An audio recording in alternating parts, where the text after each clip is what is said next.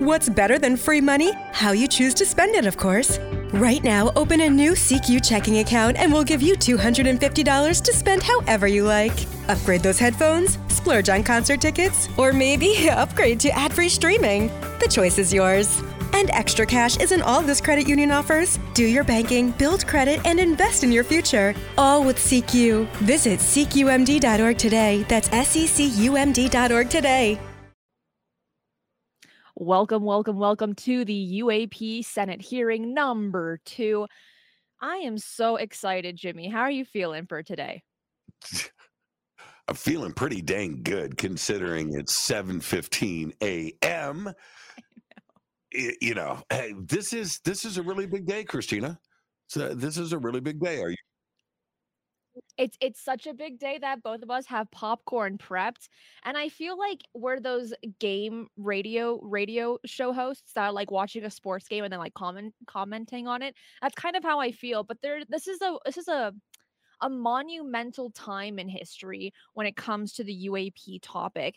And to get a second hearing, which the first one that we received was last year, I feel like it's way overdue, and yet I cannot wait to see what's in store. I didn't expect it to happen. I'll be honest with you. When I heard rumors about a week ago saying, "Oh yeah, we're gonna get a hearing," and I said, "Really? I don't really believe it, and I won't believe it until I see it." Then I saw the article for it, and I said, "Oh my goodness, this is big news." Yeah, it's historic. And I mean, just to put it into context for everybody, I know that we mention this a lot, but it just needs to be repeated. This hasn't happened for 50 years. That's right. And so last summer, May of 2022, we had the first hearing in 50 years. Now to have two back to back, I think that this one came up faster. I agree with you. I didn't think it would come up this quick.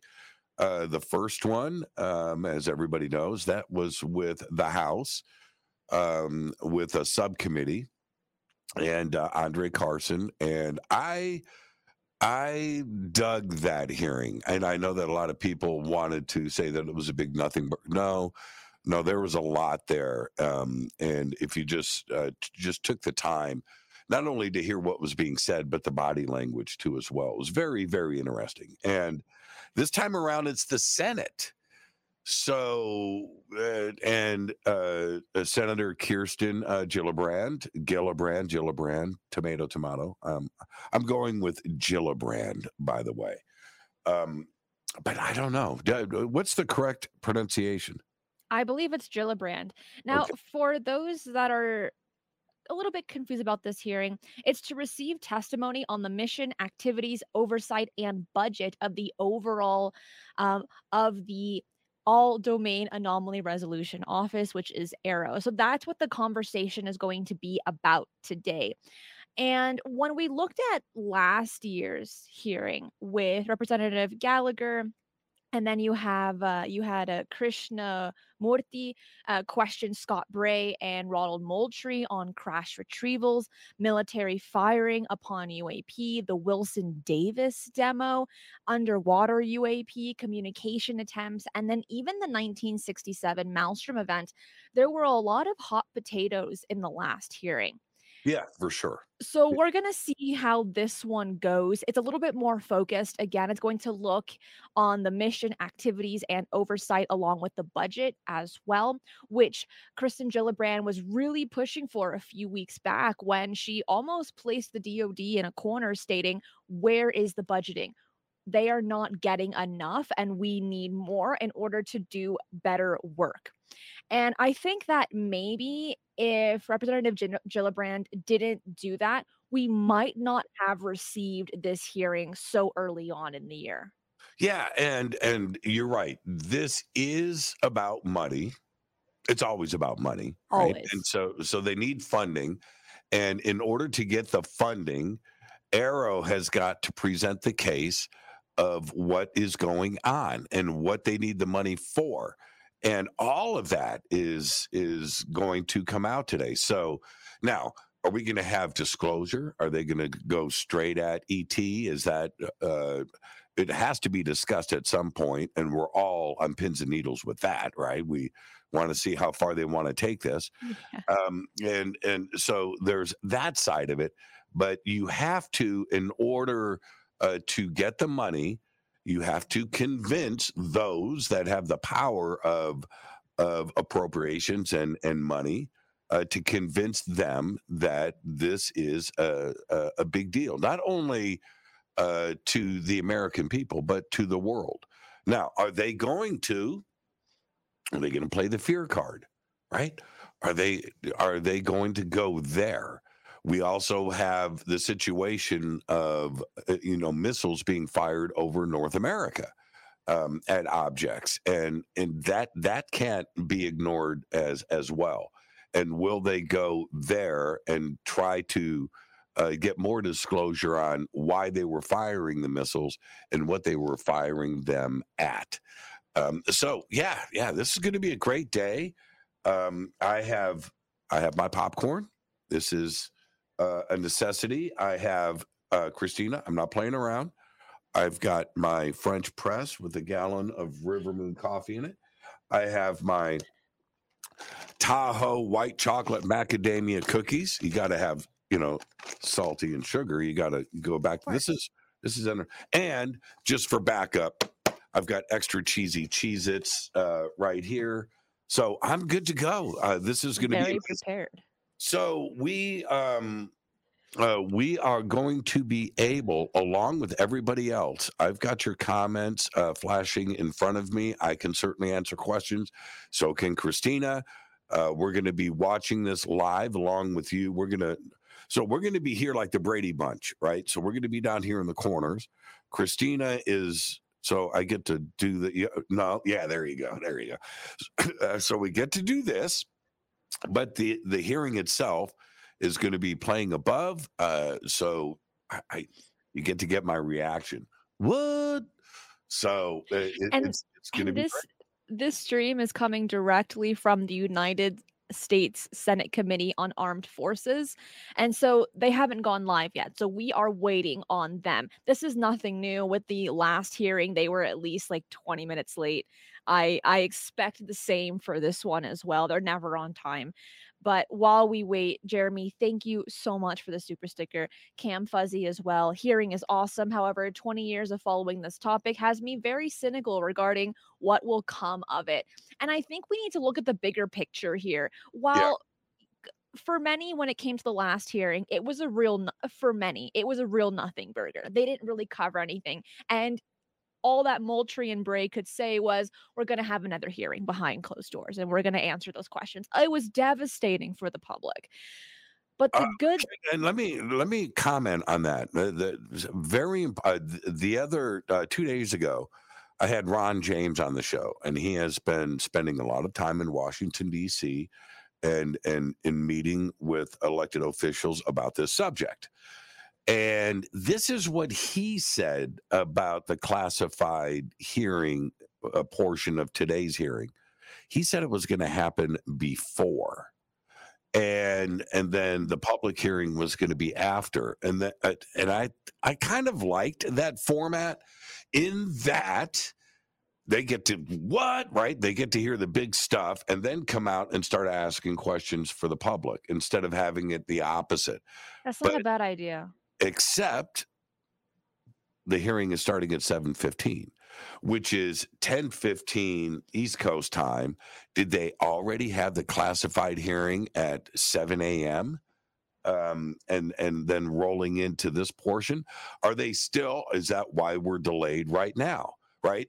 Are they coming in from the classified hearing, which ran long? I don't know, and we'll find out.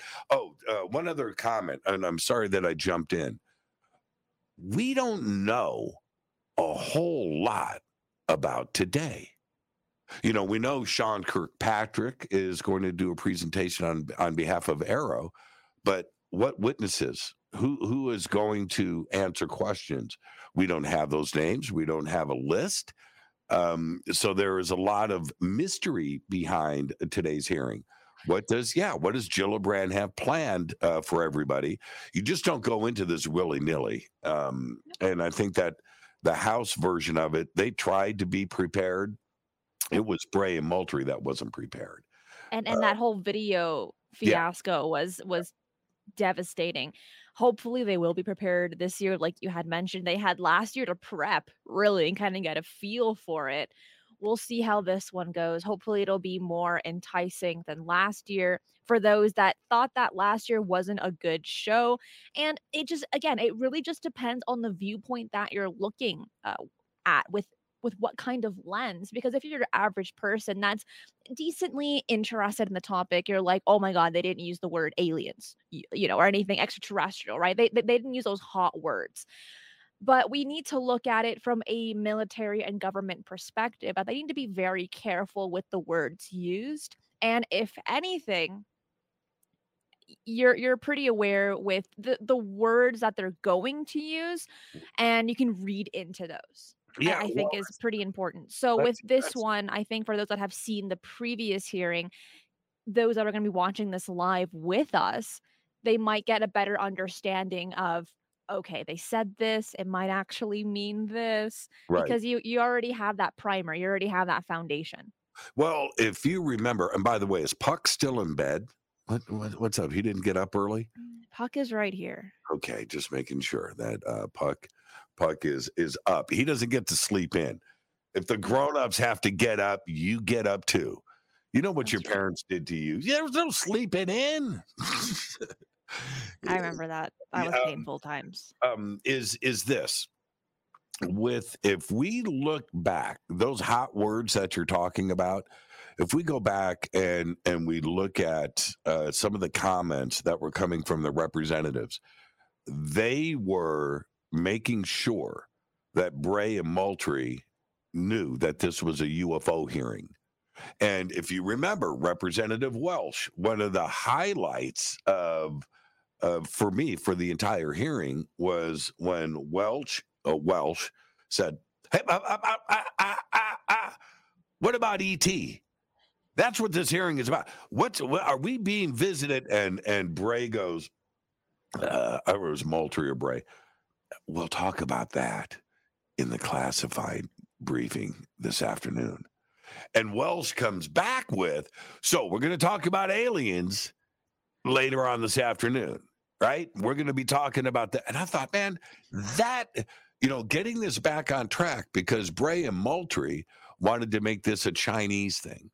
You know what I Yeah, mean? they were skirting around the They topic. wanted to make it a Russian thing. They wanted to make it an adversarial thing. And Welsh got that all back centered and said, this hearing is about ET.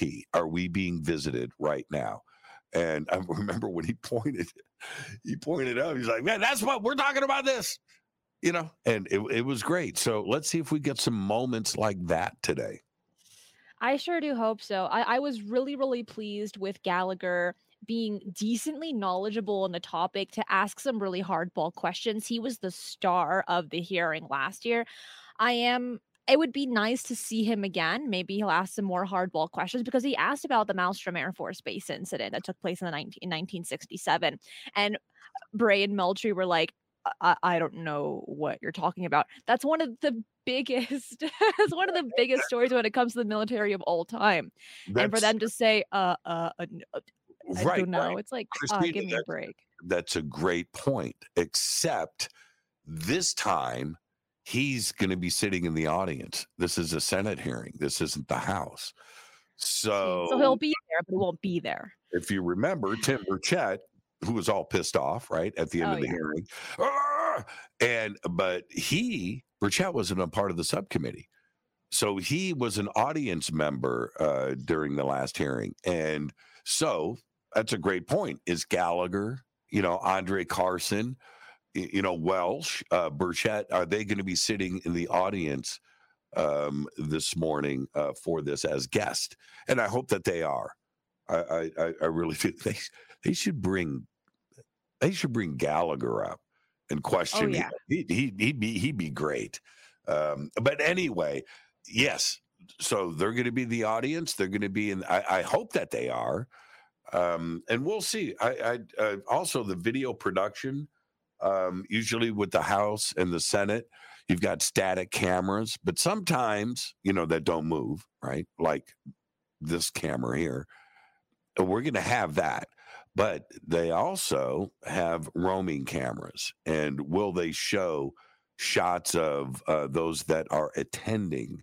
And will we get a glimpse of Burchett and Andre Carson and Gallagher and Welsh and the rest of the crew? Well, we'll see. I am pretty excited for this hearing, and of course they're late. I expect nothing less from them. But wait, let me ask you this, Jimmy. Let me ask you and ask everyone in the live chat that's watching this live with us, which is 300 people. Thank you so much, everyone that's watching. What are you hoping to see that's kind of in the means of it being reasonable? Or yeah, what are you expecting or what are you hoping for this? We win if it goes this far, okay? And it's actually more simple, in my opinion. But we win if Kirkpatrick goes, some of these are not from Earth, right? And that's it. We don't know what's going on, but we know it doesn't come from here. So we need to get the science and the budgeting together to find out the who, what, where, and when. And if without saying alien, little green men, Mars and all of that stuff, without going there, he doesn't have to say ET, the extraterrestrial. But if he takes it that far, that's a huge thing. And they've taken that, you know what I mean, Christina? They've walked up to the edge of the cliff. They've taken a peek. They've almost gone there. The first report that came in from ATIP or the UFO, what do they call that? The UAP task force. That report had the other bin, right? Remember that? Yes, I do. Right. And so if Sean Kirkpatrick goes that far, where, okay, we've got this, we can identify this, we've got this, we can identify that, we've got this. But the reason for this office is we've got things that are doing strange stuff, and it's not ours. It's not from here. And that's what we need money for. And that'll be a huge moment. It definitely will. And people are also vocalizing what they want to hear. Jacob, thank you so much for the super chat, and Cam Fuzzy as well. But there are some people stating, and I'm trying to find the exact comment. It's moving pretty fast now. But there was one that, oh, here it is, by 1971, catching Kirkpatrick in a lie. And there are a few others. Dave says anything, but probably mostly breadcrumbs. Dan says something within 100 kilometers of the truth, which is going to be that's awesome. interesting. Dan James. Love Dan James. Yeah, definitely. And even Alien Girl, hey, Amy. I want them to confirm that Gimbal and Go Fast are. Okay, that'll be interesting to see their what they could say to that if they are going to comment on something like that.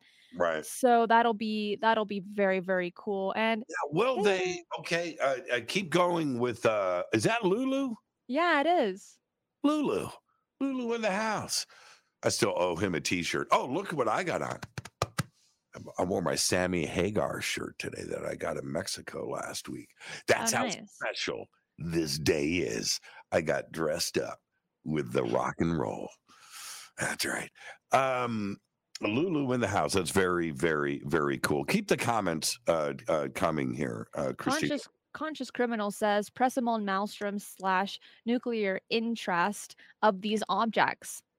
I think that's a very hot topic. Yeah, and what they tried in the last hearing, they tried to show stuff, right? They blew it. Yeah, attempted. They attempted. It was, that 15 minutes of downtime when they were trying to find the rewind button. They couldn't figure out how to hit pause. That was tense. And it was, no, Jimmy, it was almost to the point that it was staged. It was that bad. I remember, I think it was Andre Carson. I could be wrong, but what are we looking at? What are we looking at? That was great. But are we going to see a presentation of some evidence? Are we going to see some images today that we haven't seen before? What is ARRO looking at? What are the new cases that have come in that they're trying to figure out? That's how you get money, right? Right. Show a video of some crazy, something that is going to make everybody go, oh, Yeah, people would fund that. People would yeah, be like, I'll pay my taxes for that, yeah, which they were just due, by the way. checkbook is out. Yeah, Exactly. I'm being serious. So, what is it that they may present as evidence? And nothing speaks louder, right, than images and video, and maybe bring up a pilot or two, or somebody from the military that's a witness to Right. this. Where are those witness hearings that were rumored around that we were supposed to get? We haven't gotten those. Those were rumored to happen in December of last year. And I'm like, yeah, whatever. I doubt it at this point when that was happening during December. And we're in April now. Feels like we're in, I don't know, summer. But I'm thinking, are we even ever going to get witness hearings? Because that will be a total game changer. Then you have Hides, who's stating no harmful effects ever recorded by the government, cough, cough, Cash Landrum, which we covered right here on this show. And that there was a short period in time when the media was grabbing onto that health effects and UFOs. That Yeah, lasted for like a few days. So it'd be interesting for this hearing to touch on something like that. But for those that are watching this live, what are you hoping to see in today's hearing? AJ Raffles, thank you so much. Thank you for streaming this live for us. You betcha. This is really, really exciting. And I cannot wait for them to get started. Come on, guys. nobody says "you betcha" Well, I like say, David Gomez. ooh, betcha. Yeah, nobody says it like you. Uh, You make me when you say that, I think of like mashed potatoes and gravy. That's that's what I think. delicious. Yeah, that's I think of that. A fall wintry day in Wisconsin, Minnesota. That's with bacon, a buffet in a hotel with and everything is gravy. Everything is Everything. gravy. You have tubs of gravy. Yeah, yeah. Have you ever been to? Oh, I was going to say Cracker Barrel. At Cracker Barrel, they bring you buckets of gravy to the table. No matter what you order cheesecake, you get gravy, right? It's crazy. It's crazy. Gravy on everything. You betcha. You Um, betcha. now, why do you think? Oh, Fox says Congress has been briefed on Varhinia. Wonder if that'll ever make its way to the public. That's interesting. I heard something about James. It was at a conference in New York. Was it in New York last week? And I think he made some comments like that. I don't want them to talk around in circles. I don't think we're going to get this. Is now we have three branches, right? So the judicial, the executive, and the House and Congress, right? So we've got those three branches, and then when you take the Hill apart, where you've got the Senate and you've got the House, and to me, this is just me, but I'm a 60-year-old American, right? I've been around a couple of laps in this country. I've always viewed the House as how do I don't want to offend anybody, but I'm just going to tell the truth. It's like the training league, okay, to the Senate. The Senate, they look at themselves a little more highbrow, and they act more serious. Congress controls the money, right? And that's a weird situation. But the Senate is going to approach this hearing differently. It's going to be a different approach Right. to the style of what is going on. The House, it's a little. The House is like a farm team, right? And where they're working And the Senate doesn't really work. They're more they think that they're royalty, and I'm not wrong in this. That's the image. That's what you see. What is going on. So the approach of the House hearing last year was a little bit looser. I think that today's going to be more organized. Now, I know that people are listening to me right now and going, you know what? I agree with Church. I've never heard anybody come out and say it directly like that, but we all know that that's what's going on, and that's the difference of Capitol Hill. So, yeah, there you go, Joe Harvey. This is big for us. I'm glad Jimmy's breaking it down for us. I've got a blank notepad. I am going to take note. I'm going to be very focused on this, just like I was in the last hearing. I sat here and banged things out because it's happening live, Christina, and it'll get away from you if you don't take notes and then go back and review it later because you'll just forget it. That's the beauty of live and a public hearing. This is so true. And just to remind people, this is live. We are waiting on them right now to go ahead and get this started. But I am so grateful for everyone that is watching this live, placing in their comments, thinking about what they're hoping to see, what they're expecting to see. So this is going to be very, very exciting. And I think that the more perspectives, the better. Cam, thank you so much. Personally, big win if they confirm that unusual flight characteristics are not from poor data, glitches, incorrect witness accounts. Love you both. Thank you so much, Cam. And you bring a really good point. Just confirming that is a really big deal. I don't expect that we're going to hear the words alien, extraterrestrial, ET. There In my opinion, they're probably going to walk around those words, but still hopefully touch on it. One thing that I would like to hear them talk about are the objects that got shut down in February, one after another. Right? That was huge news. I would like for them to touch on that. Jeremy, thank you again so much for the super sticker. Really appreciate it for supporting the channel and the RV fund as well. For those that don't know, I'll be graduating soon, purchasing an RV and traveling the United States, hitting all the UFO and paranormal hotspots and taking you on the journey with me. I cannot wait and I'm so excited. So Jeremy, thank you so much. If you are enjoying the show so far and the commentary while we wait, make sure to hit the like button. Actually, don't even try. Smash that like button because there's a bunch more great shows coming to you here. And also, while we all wait, go to the microwave, make yourself some popcorn because we're going to be eating popcorn all together. A little bit later today, I got some great news for you as well. And that is there's going to be a panel discussion with the Skinwalker Ranch team, which you simply do not want to miss. You can find that right here on this channel in a few hours. So make sure to hit the notification bell on YouTube so that you do not miss that discussion with the whole Skinwalker Ranch team. Man, today is a long broadcasting day. Oh my gosh, tell me about it. Everybody, when you see me tonight on Fade to Black, just remember, I got up at 6 a.m. Yeah, that's a long day. That's a long day. So Joe Harvey says, Jimmy, quick guitar question.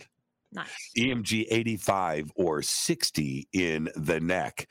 For me, it's neither. Yeah. I am Seymour Duncan, JB, and JN in just about everything. That's it.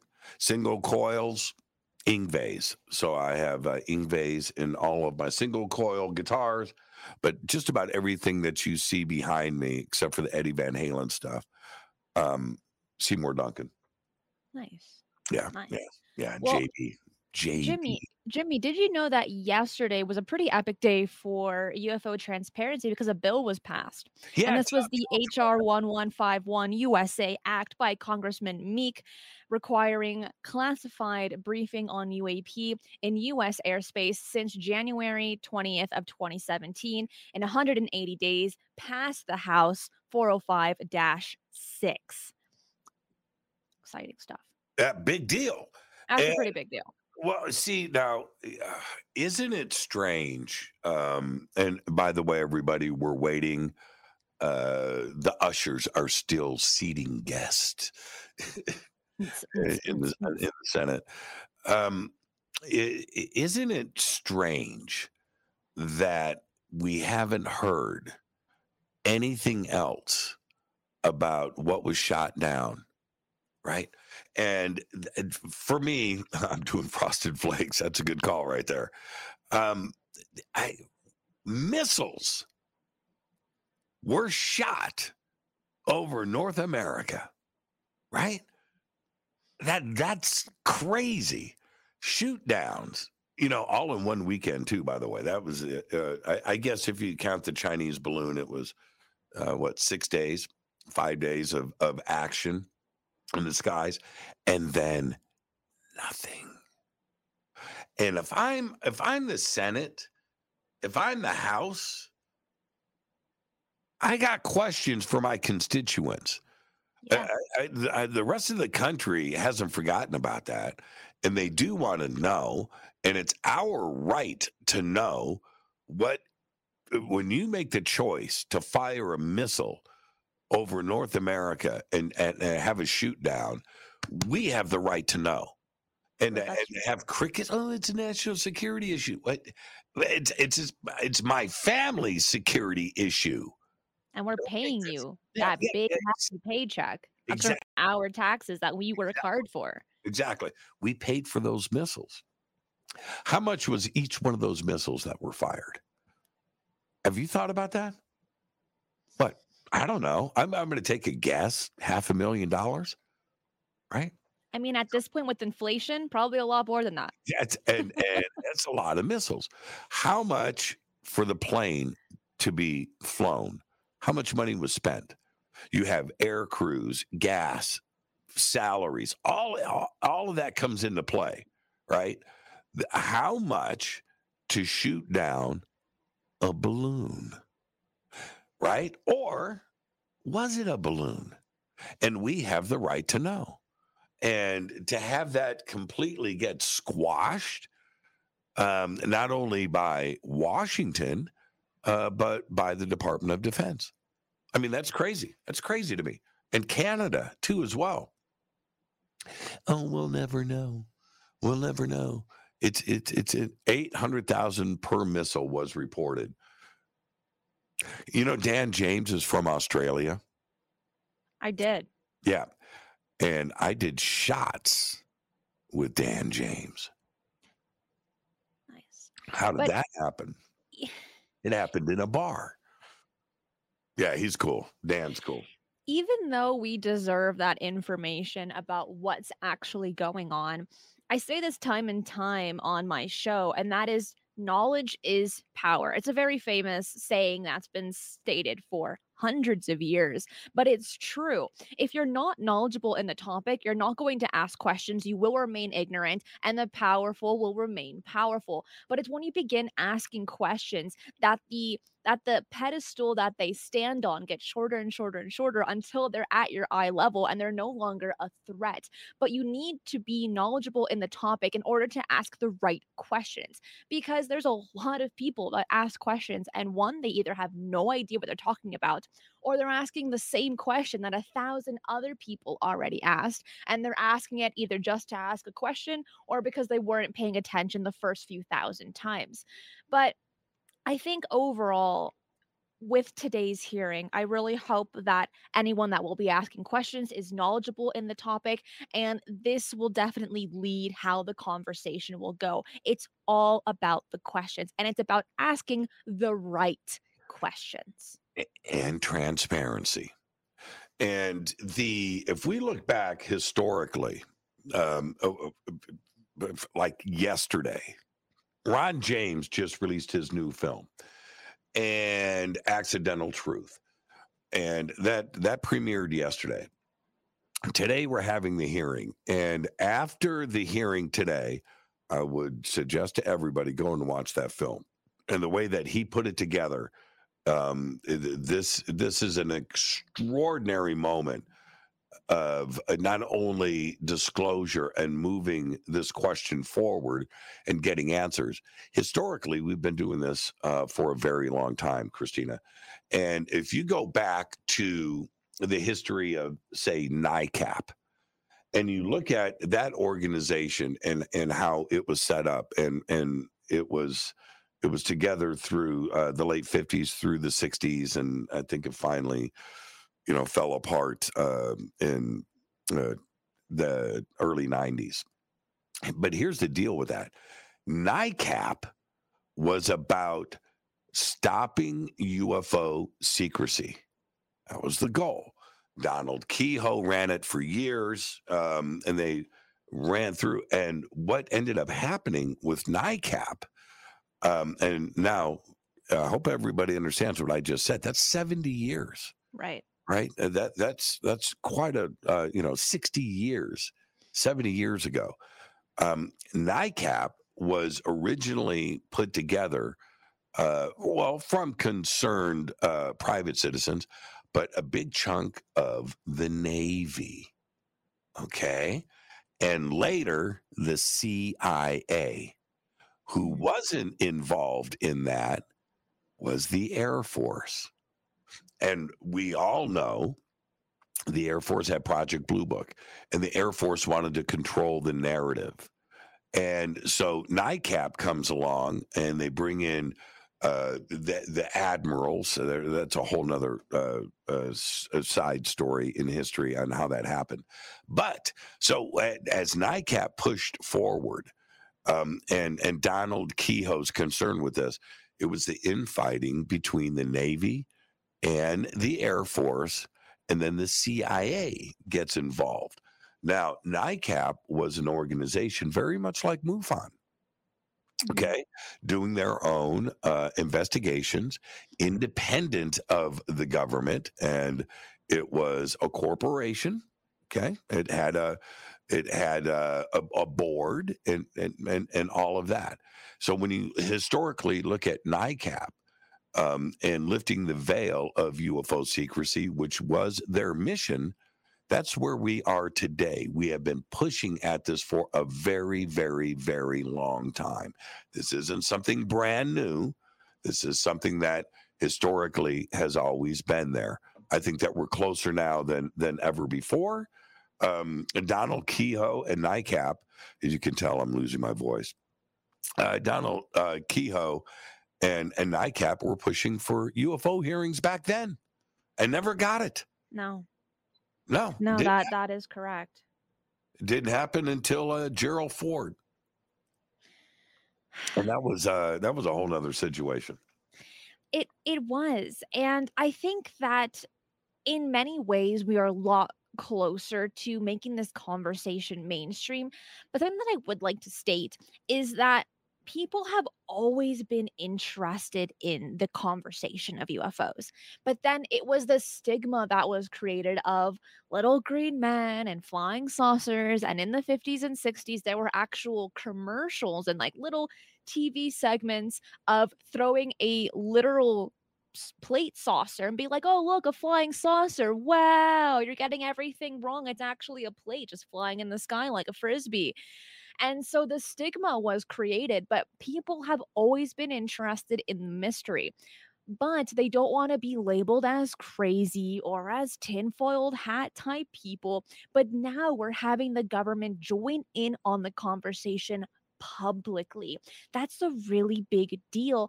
And it adds a lot more validity to the entire conversation that funding is being placed into it. Our tax dollars are looking into this conversation and into this phenomenon.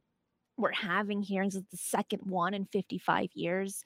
So these are big important things to mention. And while many might think, oh, this is nothing, I already know all this information.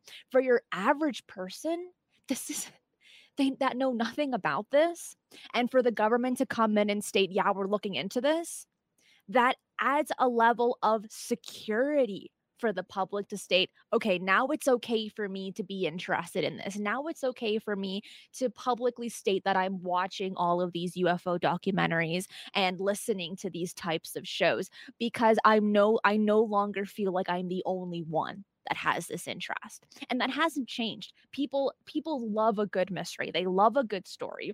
And it's not just UFOs that interest the majority of people, but it's just the overall conversation of things that are unexplainable or mysterious. That I think that's one reason to why tourism is so big, right? We're naturally explorers. We naturally want to understand the things around us and our environment and things that we don't. That's why we have science. That's why we have archaeologists, geologists, so on and so forth, not to only understand the past, but to even understand the things that we don't yet.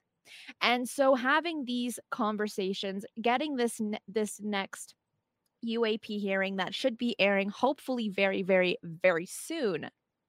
It's just placing another nail on the head of it's okay to have these interests.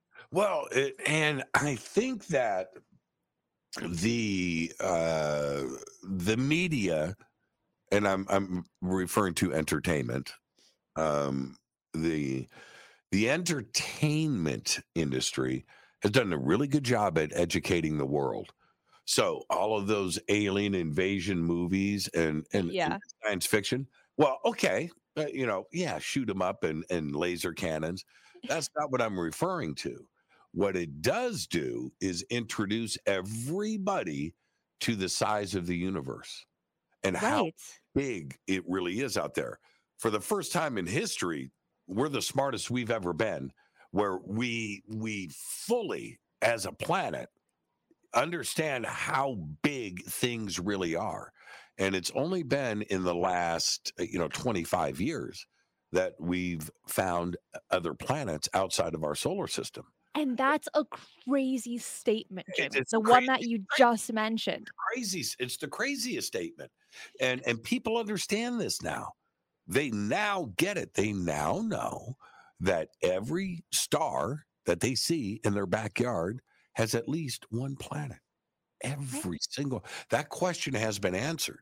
So now you take it to the next. Well, okay, how many of them have life? And that's where we are today. I think the planet fully understands, and they have the capability to understand that the universe is huge and it's full of life. That's it, and mission accomplished. And you could thank all of those alien movies and a TV series like The Expanse. Go watch The Great. Expanse. Oh man, it's the best. Let's see what we got here. So good, Spectre. Thank you. Do you want I to read just, it? I just hope that this is another step in the right direction. I appreciate all those fighting the stigma and making this topic the real issue that it is. Special thank you to Christina, Jimmy, as well as so many others. Thank you for that, Spectre. That's cool. Do you call him Spectre or Wolf? ¿Por qué no los dos? Why not both of them? That's one Uh, of my all-time favorite commercials, by the way, where it's like a taco, but also like some type of chip. ¿Por qué no los dos? It's oh great. yeah, right. Only some will get that. I live Sorry. in LA. I get those commercials. So so there's that. But the expectations of today, I get it, Christina. I totally get it. I totally understand. People want disclosure. We do. But here's the question, Jimmy. From what angle are we going to get disclosure from? While the government is talking about this, we're getting another hearing, which we're all waiting for right now. Are we going to get that transparent disclosure from the government? Is it going to be a mass sighting? Is it going to be these conversations that we're having now? It's going to create mass disclosure. In your opinion, what angle will disclosure come from? Yeah, and you're right. And so I think that the angle, it's more about what people expect, what would make the masses happy.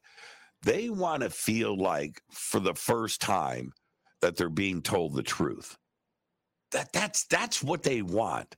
And so, what form? Just some honesty where the truth is being spoken, right? But like for the first time, like in ever, right? And that's where it's at. So even if it comes in a little nugget, like I said earlier, Christina, that some of this we can explain, some of this we cannot, and we clearly know it's not from Earth. That's honesty. That's honesty. That's the truth. So if it comes in that form and we can start to move forward, I think it would be a huge, huge day for everybody. And I think a lot of people will go, finally, I think I was told the truth today by my government. Yeah. When we have these types of conversations, it really makes you begin to question everything that you've ever been told. And that can really frazzle the mind. It really changes your perspective and it can make you sound a little crazy. But when we look at it from the perspective that you just mentioned of has the government always been lying to us? And if it's not just on this topic, what other topics, right? With this hearing, maybe it'll add a new foundation to people's ideologies when it comes to the government. Something that I do want to touch on actually, talking about life out there, space, our solar system, even the universe altogether. We can talk about the James Webb Space Telescope that was launched back in 2021. Now, there's a really interesting thing about it. While we were all hyping for it, while that costed billions of dollars to create and decades to make, it wasn't in quote in service for a whole 6 months. So the public didn't get any information from the James Webb Space Telescope from the time it launched until 6 months later. And supposedly they stated that, oh yeah, we didn't get any imagery. It took that long to kind of get it all set up there, blah, blah, blah. And then you have those that are stating, what if it was always connected, but it was looking into the planets that could potentially harbor life, collecting that data, and then doing more research onward while the public remains ignorant to that side of the conversation. And let me just stress the James Webb Space Telescope is amazing. The images that we have received are spectacular, some of the best images that we've ever gotten from a telescope. Either way, it's great. I love it. But it's a little bit sketch. And I would like to hear your thoughts, Jimmy, and those in the live chat about that 6-month gap where we received no information from them. And if that were the case, let's say they were pointing at a specific planet, what planet would it have been? They already know. They already know. Okay, so if I was a betting man, okay? Are you a betting man, Jimmy? If I was a betting man, I would say, if I was a betting man, that they have crash retrievals. They have communicated with and sat down and had lunch with ET, different species from different parts of this galaxy and possibly beyond that and out into the reaches of the universe. They know already, have a pretty good idea of where the life is, where they are from, where the planets are located, and there's that. So the James Webb and also Hubble too as well, and the TESS system, and it's not just the James Webb that is out there searching for exoplanets. The TESS network is exactly that, searching for and the network, the way that it runs, Christina, just so you know, here's Earth. So picture this, the equator, and then you have the universe that is below us, right? You look out the window, right? We have the universe below us. So that's being scanned. And then they take turns and then they go up and then they are scanning all of the stars in this direction. And they break it down into quadrants. and all of the stars in this quadrant, and the software is banging out all of the information with light fluctuations with all of these stars. That's what's going on. All right. So they have an exoplanet count right now.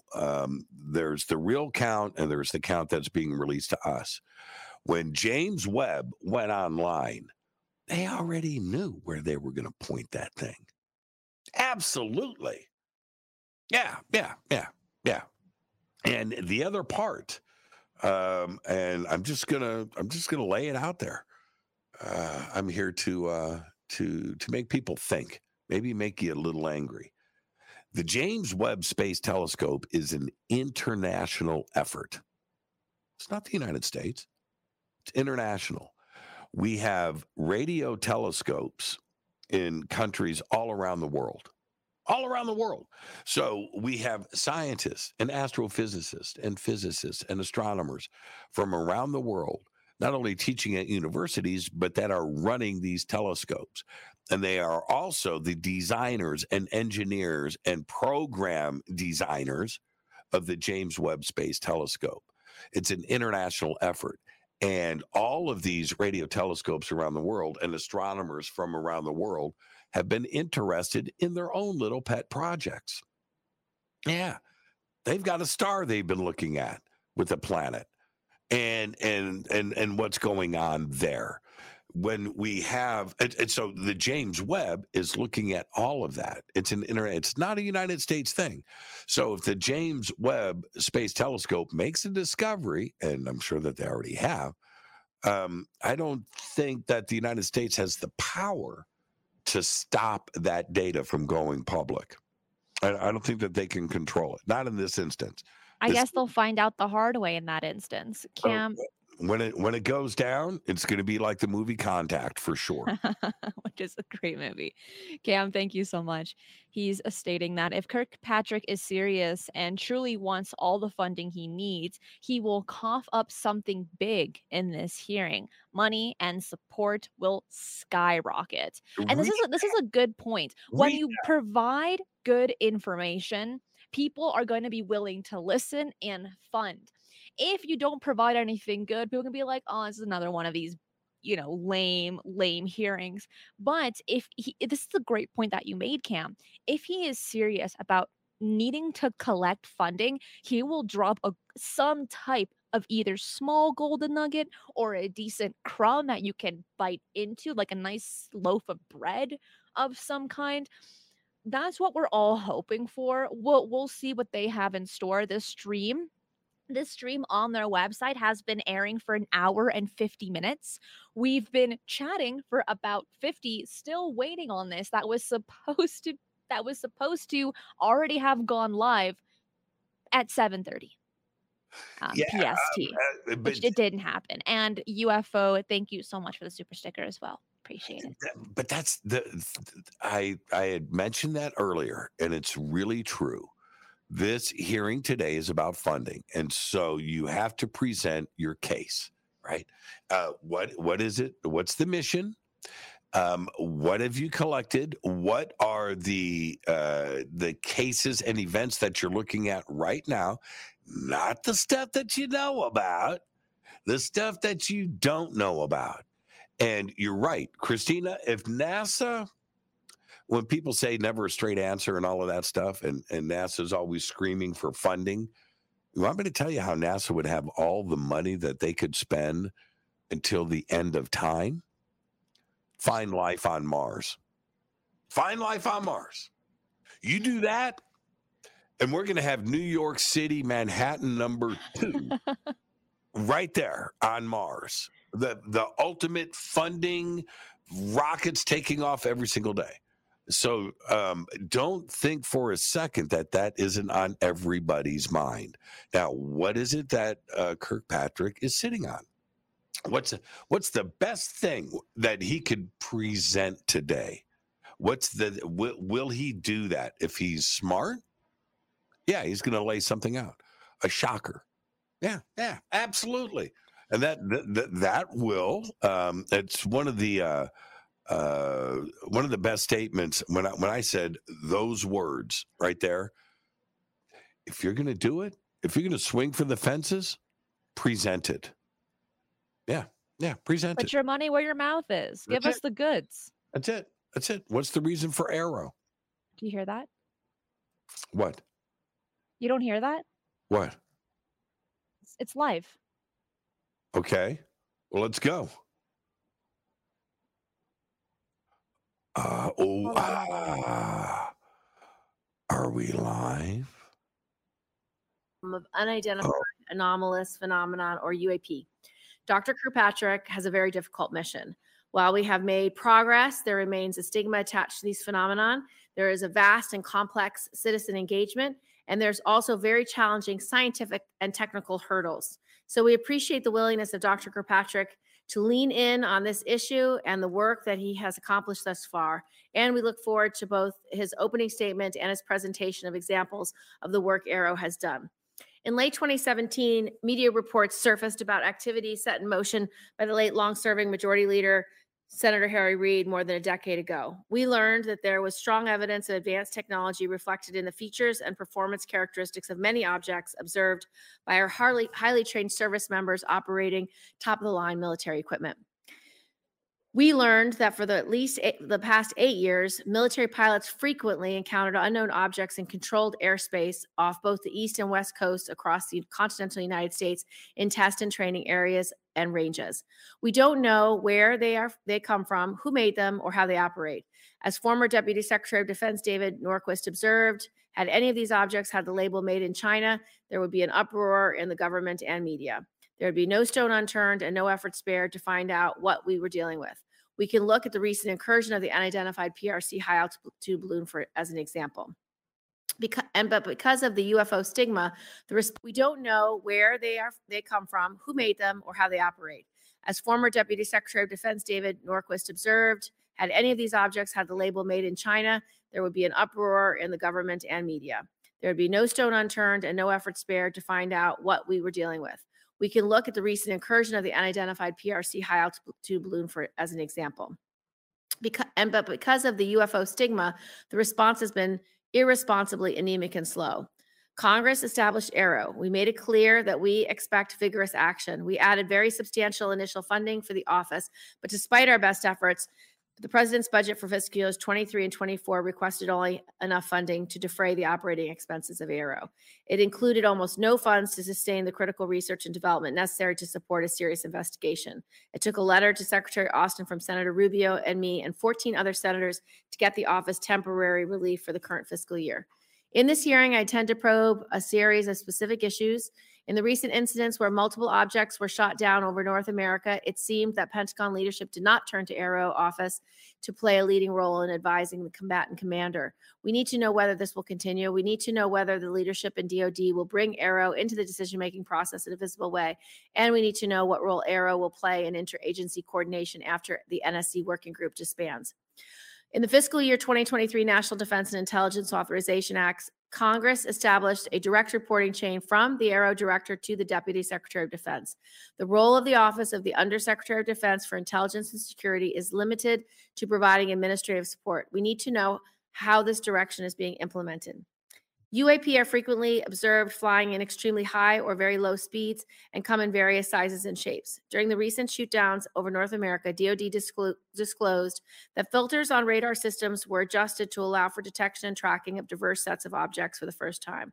While opening the aperture can overload the real-time analytic process, we cannot keep turning a blind eye to surveillance data that is critical to detecting and tracking UAP. We need to know whether Dr. Kirkpatrick can achieve the necessary control over sensor filters and the storage and access to raw surveillance data to find UAP anomalies.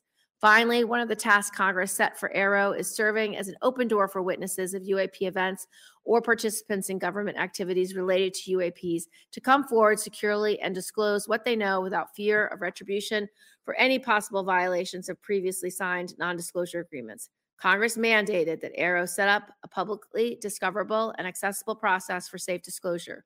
While we know that ARRO has already conducted a significant number of interviews, many referred by Congress, we need to set up a public process and we need to know where that effort stands. With that, I'd like to turn to Senator Ernst for her opening statement. Thank you, Madam Chair, and thank you, Dr. Kirkpatrick, for your testimony today. I'll keep these remarks very brief so that we have maximum time for your briefing. The recent downing of the Chinese surveillance balloon and 3 other objects underscores the need for domain awareness. Adversaries like China and Russia are working to hold U.S. interests, including our homeland, at risk. That's why your testimony is so important. And I so look forward to a progress update on the establishment of your office. As members know, your office evolved from the Navy-led Unidentified Aerial Phenomena Task Force to the All-Domain Anomalous Resolution Office, known as ARRO. Dr. Kirkpatrick, your extensive background in science and technology, research and development, and space makes you well-suited to discuss these emerging challenges. My priority is that we understand the full range of threats posed by our adversaries in all domains. That is what the Joint Force needs to be prepared to fight and win in defense of our nation. This committee needs to know about Chinese or Russian advanced technology programs to exploit our vulnerabilities. And it needs to know whether your office, along with the IC, has detected potential Chinese or Russian capabilities to surveil or attack us. Finally, we need to ensure efficient interagency coordination. Multiple elements of the DoD and IC own a piece of this mission. To add value, ARRO's efforts cannot be redundant with others. Thank you again. We look forward to your testimony. Dr. Kirkpatrick, you can give your testimony.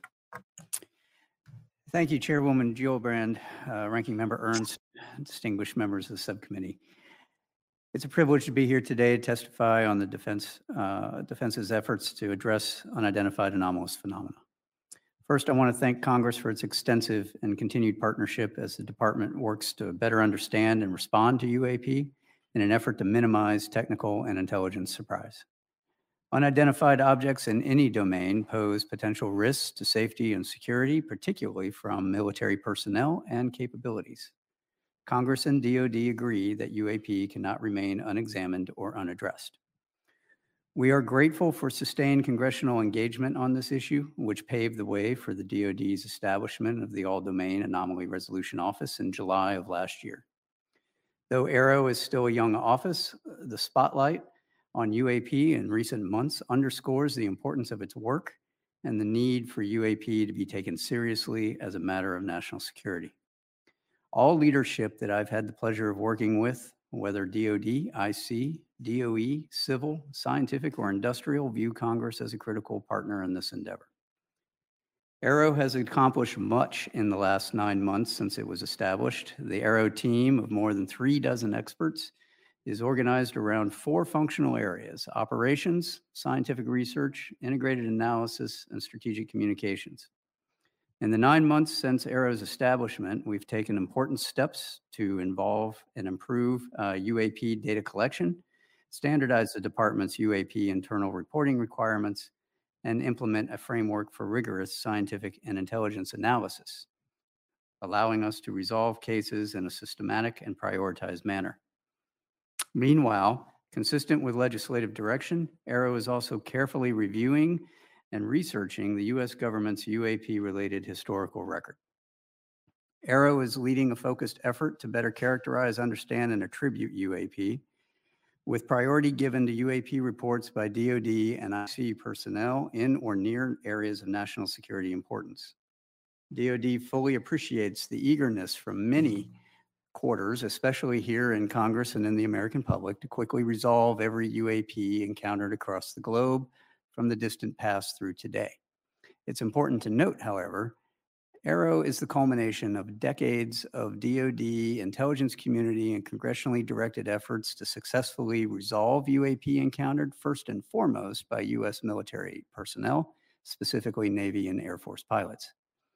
The law establishing ARRO is ambitious, and it will take time to realize the full mission. We cannot answer decades of questions about UAP all at once, but we must begin somewhere. While I assure you that ARRO will follow scientific evidence wherever it leads, I ask for your patience as DoD first prioritizes the safety and security of our military personnel and installations in all domains. After all, a UAP encountered first by highly capable DoD and IC platforms, featuring the nation's most advanced sensors, are those UAP most likely to be resolved by my office, assuming the data can be collected.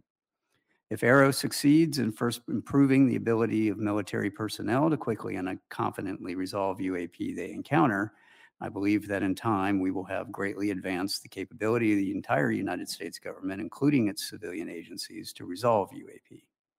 However, it would be naive to believe that the resolution of all UAP can be solely accomplished by the DoD and IC alone. We will need to prioritize collection and leverage authorities for monitoring all domains within the continental United States. ARRO's ultimate success will require partnerships with the interagency, industry partners, academia, and the scientific community, as well as the public. ARRO is partnering with the services, intelligence community, DOE, as well as civil partners and across the U.S. government to tap into the resources of the interagency. The UAP challenge is more an operational and scientific issue than it is an intelligence issue. As such, we are working with industry, academia, and the scientific community, which bring their own resources, ideas, and expertise to this challenging problem set. Robust collaboration and peer review across a broad range of partners will promote greater objectivity and transparency in the study of UAP. I want to underscore today that only a very small percentage of UAP reports display signatures that could reasonably be described as anomalous. The majority of unidentified objects reported to ARRO demonstrate mundane characteristics of balloons, unmanned aerial systems, clutter, natural phenomena, or other readily explainable sources. While a large number of cases in our holdings remain technically unresolved, this is primarily due to a lack of data associated with those cases. Without sufficient data, we are unable to reach defendable conclusions that meet the high scientific standards we set for resolution. And I will not close a case that I cannot defend the conclusions of. I recognize that this answer is unsatisfying to those who in good faith assume that what they see with their eyes, with their cameras, and with their radars is incontrovertible evidence of extraordinary characteristics and performance. Yet time and again, with sufficient scientific quality data, it is fact that UAP often, but not always, resolve into readily explainable sources. Humans are subject to deception and illusions, sensors to unexpected responses and malfunctions, and in some cases, intentional interference. Getting to the handful of cases that pass this level of scrutiny is the mission of ARRO. That is not to say that UAP, once resolved, are no longer of national security interest, however. On the contrary, learning that a UAP isn't of exotic origin, but is instead just a quadcopter or balloon, leads to the question of who is operating that quadcopter and to what purpose. The answers to those questions will inform potential national security or law enforcement responses. ARRO is a member of the department's support to the administration's Tiger Team effort to deal with stratospheric objects such as the PRC high-altitude balloon. When previously unknown objects are successfully identified, it is ARRO's role to quickly and efficiently hand off such readily explainable objects to the intelligence, law enforcement, or operational safety communities for further analysis and appropriate action. In other words, ARRO's mission is to turn UAP into SEP, somebody else's problem. The US government, the DoD and the IC in particular, has tremendous capabilities to deal with those encountered objects. In the wake of the PRC HAB event, the interagency is working to better integrate and share information to address identifiable stratospheric objects, but that is not ARRO's lane. Meanwhile, for the few cases in all domains, space, air, and sea, that do demonstrate potentially anomalous characteristics, ARRO exists to help the DoD, IC, and interagency resolve those anomalous cases.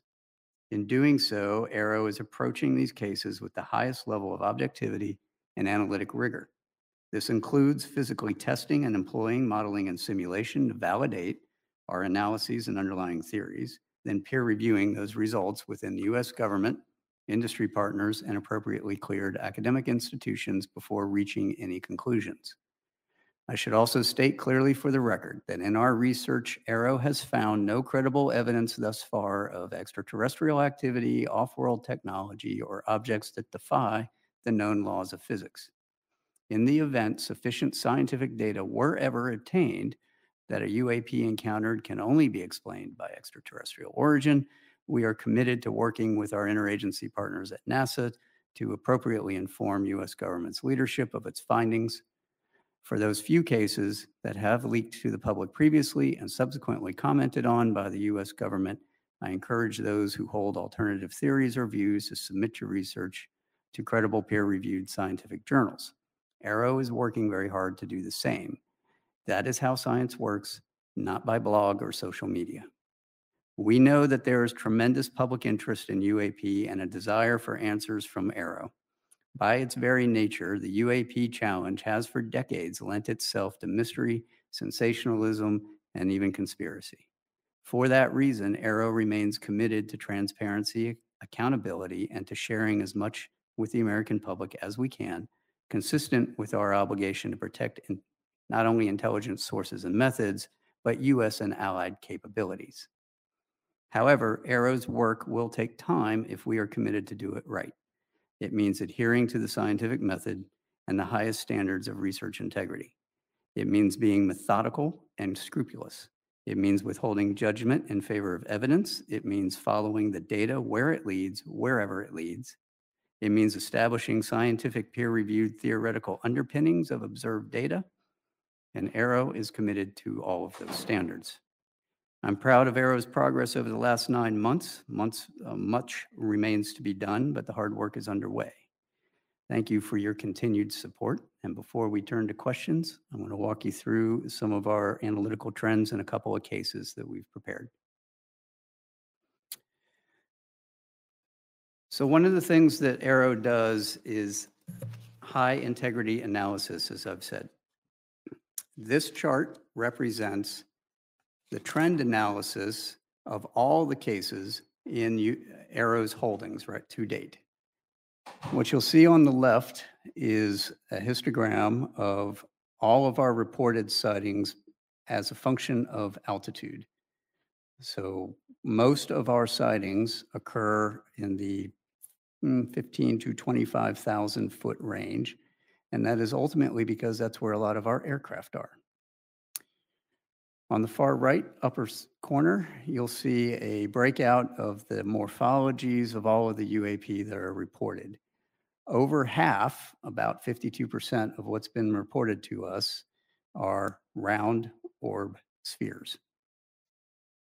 The rest of those break out into all kinds of different other shapes. The gray box is essentially there's no data on what its shape is. Either it wasn't reported or the sensor did not collect it. The bottom map is a heat map of all reporting areas across the globe that we have available to us. What you'll notice is that there is a heavy, what we call collection bias, both in altitude and in geographic location. That's where all of our sensors exist. That's where our training ranges are. That's where our operational ranges are. That's where all of our platforms are. In the middle, what we have done is reduce the most typically reported UAP characteristics to these fields, mostly round, mostly 1 to 4 meters, white, silver, translucent, metallic, 10,000 to 30,000 feet, with apparent velocities from stationary to Mach 2. No thermal exhausts usually detected. We get intermittent radar returns. We get intermittent radio returns, and we get intermittent thermal signatures. That's what we're looking for and trying to understand what that is. Next slide. So I'm going to walk you through 2 cases that we've declassified recently. This first one is an MQ-9 in the Middle East, observing that blow up, which is an apparent spherical object via EO sensors. Those are not IR. If you want to go ahead and click that and play it. You'll see it come through the top of the screen. There it goes. And then the camera will slew to follow it. You'll see it pop in and out of the field of view there. This is essentially all of the data we have associated with this event from some years ago. It is going to be virtually impossible to fully identify that just based off of that video. Now, what we can do and what we are doing is keeping that as part of that group of 52% to see what are the similarities, what are the trends across all of these, do we see these in a particular distribution, do they all behave the same or not? As we get more data, we will be able to go back and look at these in a fuller context. How are we going to get more data? We are working with the Joint Staff to issue guidance to all the services and commands that will then establish what are the reporting requirements, the timeliness, and all of the data that is required to be delivered to us and retained from all of the associated sensors. That historically hasn't been the case, and it's been happenstance that data has been collected. Next slide. This particular event, South Asia MQ9, looking at another MQ9, and what's highlighted there in that red circle is an object that flies through the screen. Unlike the previous one, this one actually shows some really interesting things that everyone thought was truly anomalous to start with. First of all, it's a high-speed object that's flying in the field of regard of two MQ9s. Second, it appears to have this trail behind it, right? Which at first blush, you would think that looks like a propulsion trail. In reality, if you want to play the first slide, we'll show you what that looks like in real time, our first video. So we're looking at that, there it goes. Why don't you play it again and then pause it halfway through, right there. All right, if you might be able to see that trail there behind it. That's actually not a real trail. That is a sensor artifact. Each one of those little blobs is actually a representation of the object as it's moving through. And later in the video, as the camera slews, that trail actually follows the direction of the camera, not the direction of the object. We pulled these apart frame by frame. We were able to demonstrate that that is essentially a readout overlap of the image. It's a shadow image, right? It's not real. Further, if you later follow this all the way to end, it starts to resolve itself into that blob that's in that picture in the top left, right? And if you squint, it looks like an aircraft because it actually turns out to be an aircraft. Go ahead and put that on.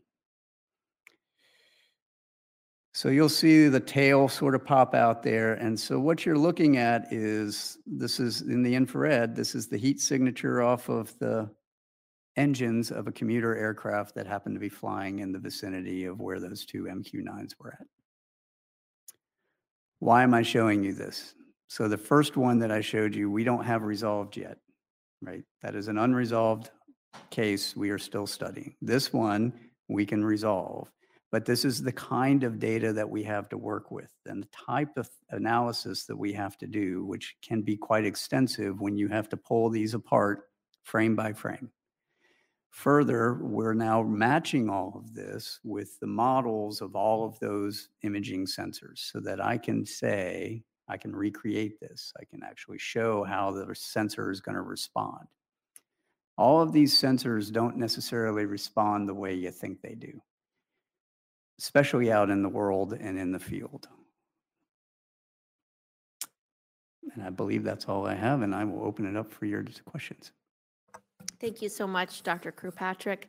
Can you just give us some raw numbers of how many UAPs you've analyzed, how many have been resolved, and sort of in what buckets, and then how many are still left to be resolved? Just an update from your January public report where it was 366 or something, and about 150 were balloons, and about 24 were drones. You know, just give us an update if you have one. Sure. So as of this week, we are tracking over a total of 650 cases.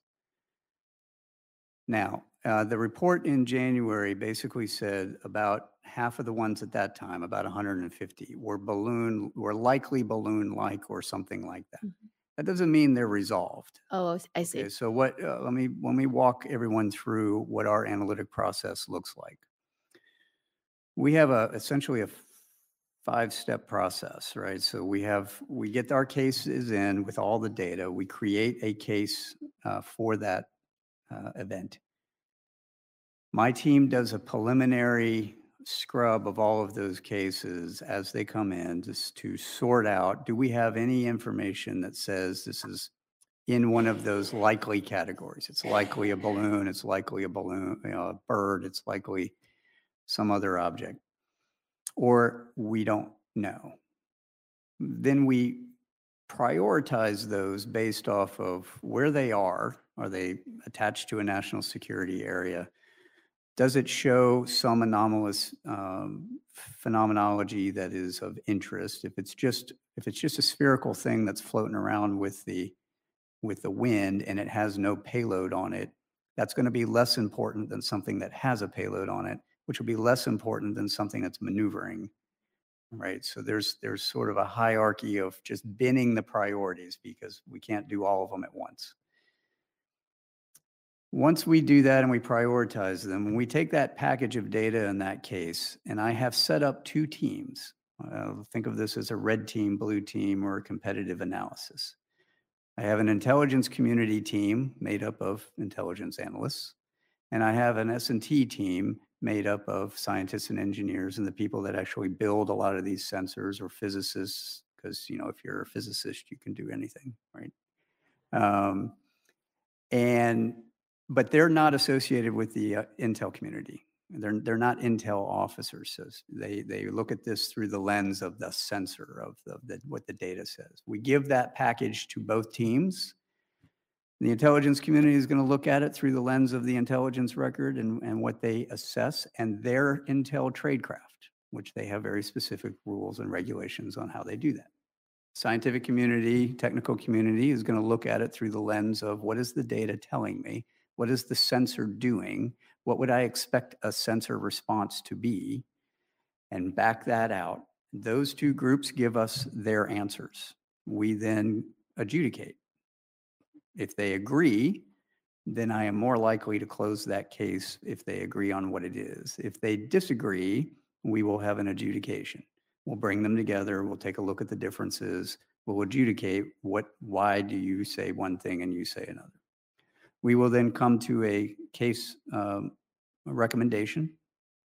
That'll get written up by my team. That then goes to a senior technical advisory group, which is outside of all of those people, made up of senior technical folks and intel analysts and operators from retired out of the community. And they essentially peer review what that case recommendation is. They write their recommendations. That comes back to me. I review it. We make a determination, and I'll sign off one way or the other. And then that will go out as the case determination. Once we have an approved web portal to hang the unclassified stuff, we will downgrade and declassify things and put it out there.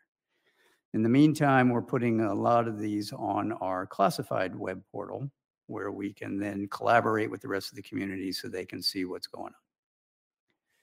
That's, in a nutshell, that is the process, right? So because of that, that takes time.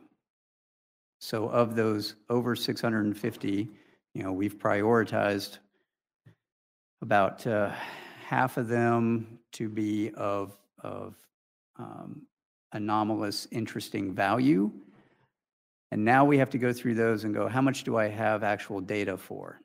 Because if all I have is a operator report that says I saw X, Y, or Z, my assessment is A, B, or C, that's not really sufficient. That's a good place to start, but I have to have data. I have to have radar data, I have to have EO data, I have to have thermal data, I have to have overhead data, and we need to look at all that. Now, from a big picture perspective, I still have, that's all still very valuable data.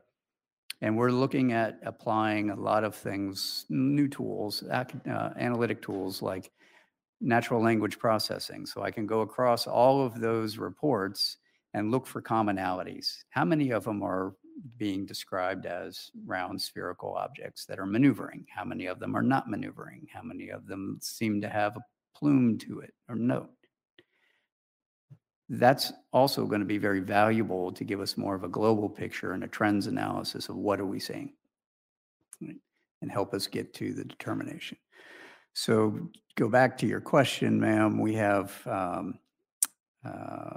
this next quarterly report will be coming out here pretty soon. Our next annual report, you all have given us, moved it up to June, July. We're going to be having that done about that time frame, and we will have we'll be combining a whole number of reports into that one.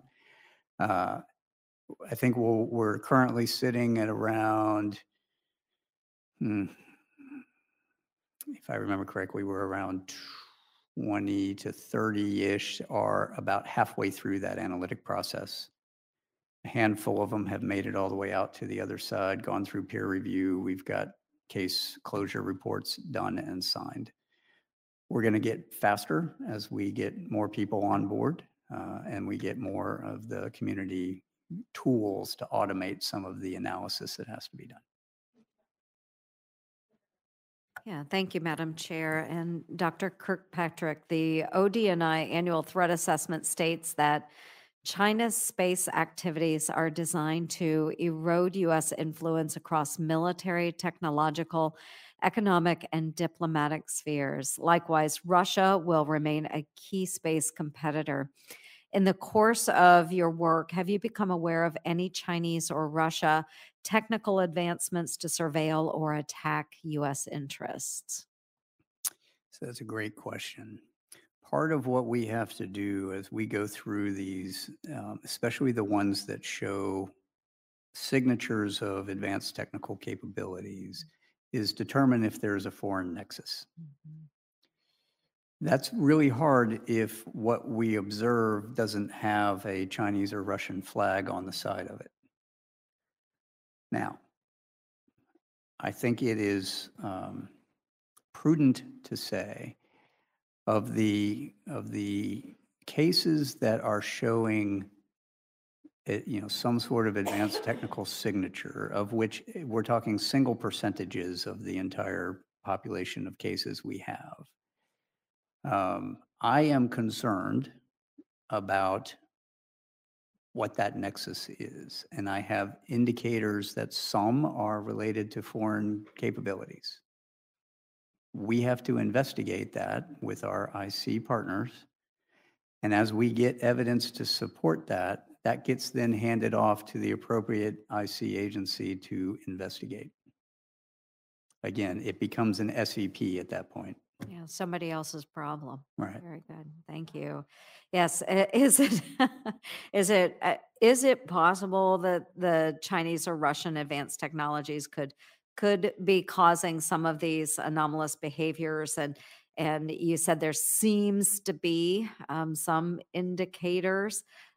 So just for us today, could you describe potential threat that might exist out there if they are foreign nexus? In order to do this research appropriately, we have to also be cognizant of what is the state of the art in development across the S&T community. What are the DARPAs of the world doing? What's the horizon scanning of emerging technologies appropriate to this subcommittee? What is happening out there? And if somebody could accelerate that capability, how would that manifest itself and what would it look like? And do those signatures match what we're seeing? Mm-hmm. There are emerging capabilities out there that in many instances, Russia and China, well, China in particular, are on par or ahead of us in some areas. Right. So previously, I used to be the Defense Department's intelligence officer for science and technical intelligence. That was our job, was to look for what does all that look like. And then, my last several years, of course, in Space Command doing space. The adversary is not waiting. They are advancing, and they're advancing quickly. If I were to put on some of my old hats, I would tell you they are less risk averse at technical advancement than we are. Right? They are just willing to try things and see if it works. Are there capabilities that could be employed against us in both an ISR and a weapons fashion? Absolutely. Do I have evidence that they're doing it in these cases? No, but I have concerning indicators. Thank you. I appreciate that. And that is why it's so important that you are working with the intelligence community as well, because you have the science, the data background, but you also need to know from various sources what adversaries may be working on. Is that correct? Okay. Thank you. Thank you very much. Thank you, Madam Chair. Senator Rose. Well, thank you, Chair Gillibrand, Ranking Member Ernst. This is a really important hearing. I'd like to thank you, Dr. Kirkpatrick, for your service to the country. And as a former systems analyst myself, I really appreciate your flow chart, the description of the process, and particularly the trends analysis going forward, how that's going to help us. And you talked about language, the large LLMs, the large language models, artificial intelligence. That's really going to help us in the hunt forward. Predictive analysis, I think, to some of your point, what we're worried about. But I want to focus on Nevada because I want to talk about the impact of UAPs on aviation safety. So when it comes to unidentified aerial phenomena, one of my first concerns is really about the safety of Nevada's military aviator. So we have airmen stationed at Nellis Air Force Base, naval aviators flying at Naval Air Station Fallon, and service members from across the world training at the Nevada Test and Training Range. I know you know all this. And unfortunately, the existence of advanced UAPs in the U.S. airspace and over U.S. military installations, not a new phenomenon. The Navy's officially acknowledged that between 2004 and 2021, 11 near misses occurred involving UAPs that required pilot action and follow-up reports.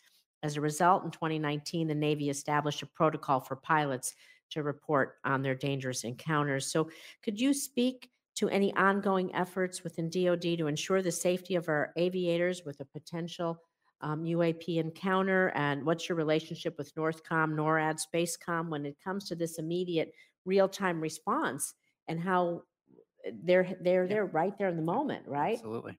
That's a great question. So let me start with, my relationship with the commands are very good. I just came back from sitting down with General Van Herk and all the J staff out at Northcom a couple weeks ago, talking through exactly what we need to do to help them get their arms around this.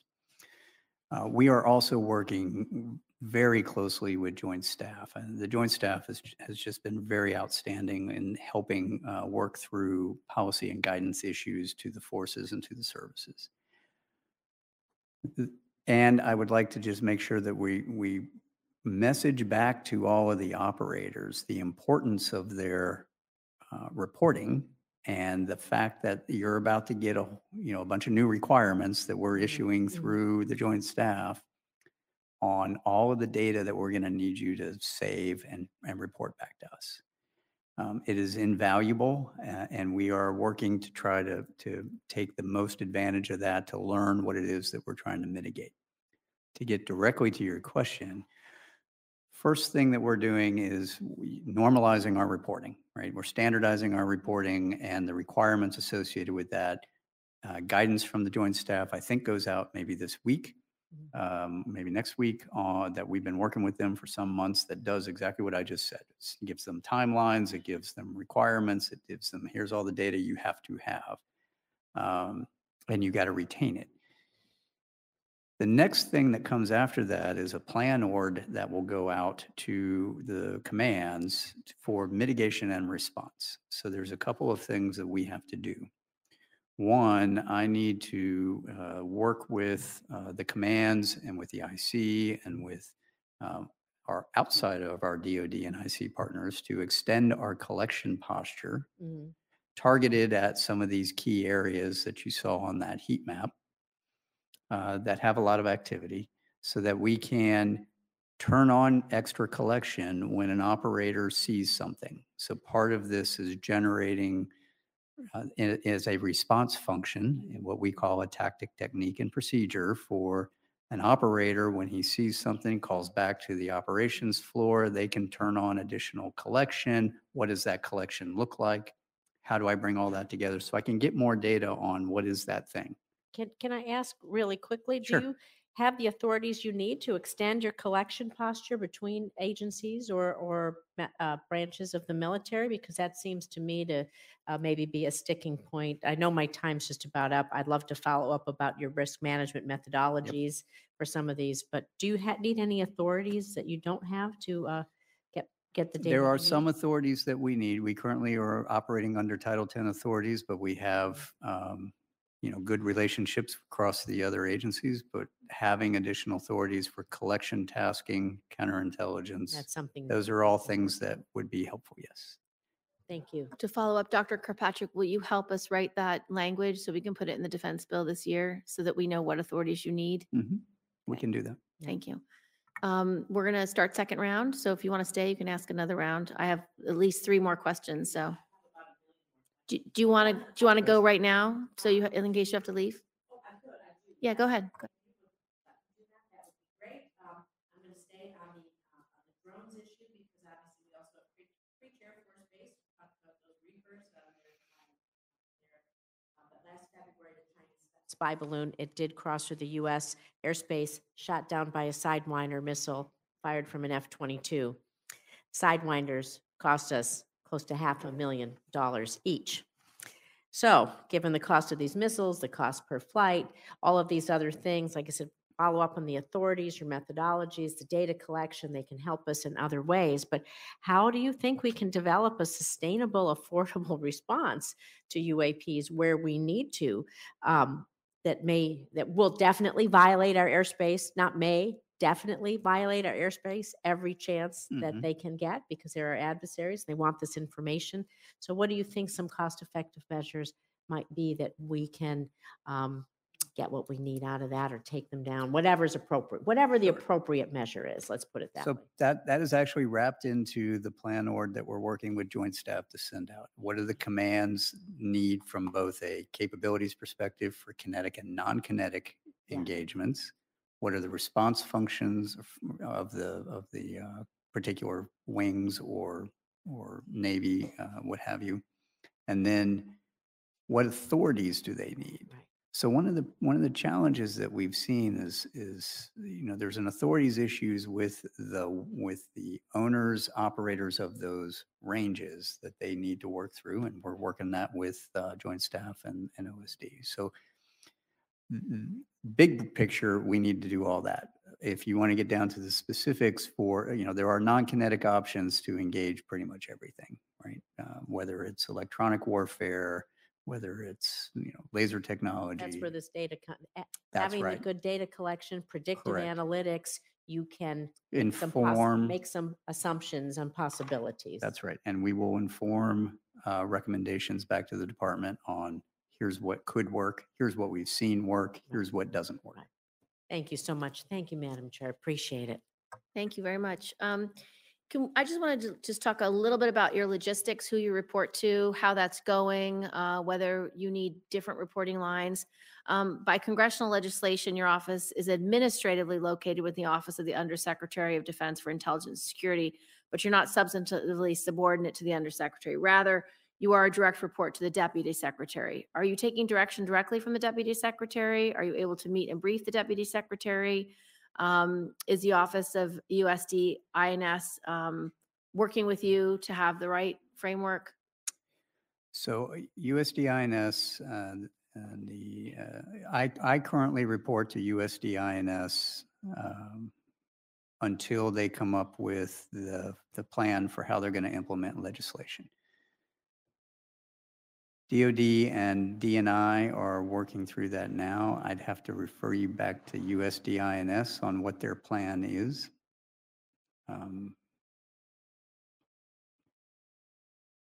Do I need to update your reporting structure in the next defense bill, or is this something that you think will work its way out, or does it need further clarity? I think they're planning on coming back to you with an answer on what that plan is. And I think at that time that will inform what you want to do. Okay, thank you. As you know, Dr. Kirkpatrick, Congress has mandated that your office establish a discoverable and accessible electronic method for potential witnesses of UAP incidents and potential participants in government UAP-related activities to contact your office and tell their stories. Congress also set up a process whereby people subject to non-disclosure agreements, preventing them from disclosing what they may have witnessed or participated in, could tell you what they know without risk of retribution from or violation of their NDAs. Have you submitted a public-facing website product for approval to your superiors, and how long has it been under review? I have. We submitted the first version of that before Christmas. And do you have an estimate from them when they will respond and when you'll have feedback on that? No, I don't. Okay. We will author a letter asking for that timely response to your superiors. When do you expect that you will establish a public-facing, discoverable, and access portal for people to use to contact your office as the law requires? So I would like to first say thank you all very much for referring the witnesses that you have thus far to us. I appreciate that. We've brought in nearly 24 so far. It's been very helpful. I'd ask that you continue to do that until we have an approved plan. We have a multi-phased approach for doing that we've been socializing and have submitted for approval sometime. Once that happens, then we should be able to push all that out and get this a little more automated. Great. What I would ask, though, is as you all continue to refer to us and refer witnesses to us, I'd appreciate if you do that. Please try to prioritize the ones that you want to do, because we do have a small research staff dealing with that. Thank you. And then do you have any plans for public engagement that you want to share now that you think it's important that the public knows what the plan is? So we have a number of public engagement recommendations according to our strategic plan. All of those have been submitted for approval. They have to be approved by USDINS. We are waiting for approval to go do that. Okay, I will follow up on that. And then my last question is about the integration of departments' UAP operations, research analysis, and strategic communications. During the recent UAP incidents over North America, it didn't appear that you were allowed to play that role. Do you agree that the public perception is generally that you and your office did not appear to play a major role in the department's response to the detection of objects over North America? What can you tell us that's going on behind the scenes from your perspective? And in the after action assessment process, is there awareness that there is a need to operate differently in the future and a commitment to doing so? When the objects were first detected, I got called by Joint Staff Leadership to come in late one night to review events as they were unfolding and to give them an assessment based on what we knew at that time. I did that, worked with the Director of Joint Staff, the J2 and the J3 that night and over the couple of following days on what are the types of things that we are tracking from an unidentified object perspective, what databases do we use, those sorts of things for known objects, known tracking. Beyond that, the response, I would have to refer you back to the White House for the decision on how they did the response. We did not play a role in what you would respond. other than that initial, advice on what we are seeing and how we are seeing it. Thank you, Madam Chair. Um, Dr. Kirkpatrick, I know that your office has gotten a lot of attention recently. And of course, any new agency, there tends to be a push to increase size and funding. We want to make sure that you're able to meet your goals. But what I also need to ensure is that we're not duplicating or replicating existing functions and creating redundancy within DoD and the interagency. So, what steps are you taking right now to make sure that your particular office and function is unique to any of the other agencies that might be involved in these types of cases? Yeah, that's a great question. So, I would like to lay down. Here's what am I, sort of my mission and my goal and my vision here. So the vision is at some point in the future, you should not need an ARRO. If I'm successful in what I'm doing, we should be able to normalize everything that we're doing into existing processes, functions, agencies, and organizations, and make that part of their mission and their role. Right now, the niche that we form is really going after the unknowns. I think you articulated it early on. This is a hunt mission for what might somebody be doing in our backyard that we don't know about. All right. Well, that is what we are doing, right? But at some point, we should be able to normalize that. That's why it's so important, the work we're doing with Joint Staff, to normalize that into DoD policy and guidance. We are bringing in all of our interagency partners. So NASA is providing a liaison for us. I have FBI liaison. I have OSI liaison. I have service liaisons. Half of my staff come from the IC. Half of my staff come from other scientific and technical backgrounds. I have DOE.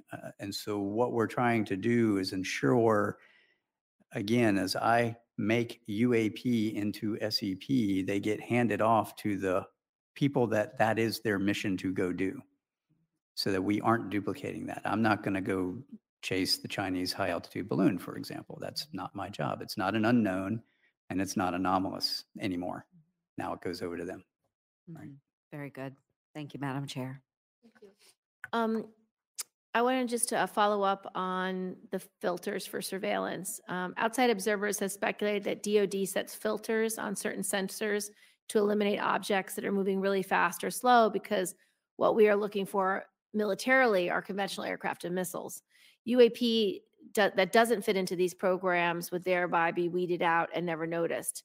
This speculation was proven to be true during the UAP incidents over North America, where DoD publicly acknowledged that we were able to start seeing these UAPs only when we opened up these filters. Obviously, our military operators cannot be overloaded with objects that are not conventional aircraft or missiles. Can you nonetheless make sure that the raw data is being captured and subsequently processed, so that your office knows what's really out there? And is that going to cost money? Will you expect to pay for that money out of ARRO's budget? One of the key tenets that we're trying to do in our science plan is understand what those signatures are. So we get all the raw, for example, radar data prior to the scrubbing and filtering to allow it to enter into our weapon systems and our detection systems. We are now taking all that data and cross-correlating it to what pilots are saying they're seeing or other observations from other operators. What that allows us to do is then see if there are any signatures in that data that I can pull out, generate what we'll call automatic target recognition algorithms that allow us to then use that signature associated with a observed UAP, whatever that UAP may be. We will then make those recommendations of what those changes should be back to the department. So the deputy secretary had asked me last October to make those recommendations. What changes do we need to make to radars to platforms to detection systems and algorithms to pull on those algorithms and make those changes. That's going to take some time. That's where the research and development comes in, right? It's not instantaneous. Right now, a lot of the, I won't say, a lot of the things that fall outside of the ranges of those filters have been identified by people in the loop, and you can't have people in the loop all the time. It's just not cost effective. So part of our budget is working through what does that look like, and then making those recommendations back to the big program offices for them to put into changes in that acquisition. My last question is about the academic community. Can you give us an update on sort of how you collaborate with the academic community and whether how the independent study being done by NASA complements ARRO's work? Sure. 2 questions, so I'm going to try to make it quick. The 1979, Carl Sagan said, "Extraordinary claims require extraordinary evidence." I would go one step further, and I would say extraordinary claims require not only extraordinary evidence, but extraordinary science. And so how do you do that? You do that with the scientific method, right? And so as ARRO is developing and implementing its science plan, it has to do so grounded in a solid foundation of scientific theory across the entire range of hypotheses that have been presented for what UAP are. That range spans adversary breakthrough technology on one hand, known objects and phenomena in the middle, all the way to the extreme theories of extraterrestrials. All of that has physics-based signatures associated with it, whether it's theoretical from the academic community, known from things like hypersonic weapons, or adversary breakthrough technologies, as we've talked about before, or the known objects that we have to go measure. The idea is across that entire range, you have to come up with peer-reviewed scientific basis for all of it. The academic community plays a very big role on the one end of the spectrum, the intelligence community on the other end of the spectrum, and then measurement in the middle. Once I have those signatures identified in validated, peer-reviewed documents, then I have something to point to for all that data. Because all that data is going to match one of those signatures, right? And then I can go, well, it's that and not that, or it's that. And that helps us go through all that. Where NASA comes in and the study that they're doing, which I'm supporting, is really looking at the unclassified data sources that might be used to augment our classified data sources to understand if there's a signature there we can pull on. So very similar to the radars, but civil capabilities. So for example, we have a lot of climate science satellites, for example, that look at Earth. Lots of them. How many of those is the data valuable in seeing these kinds of objects?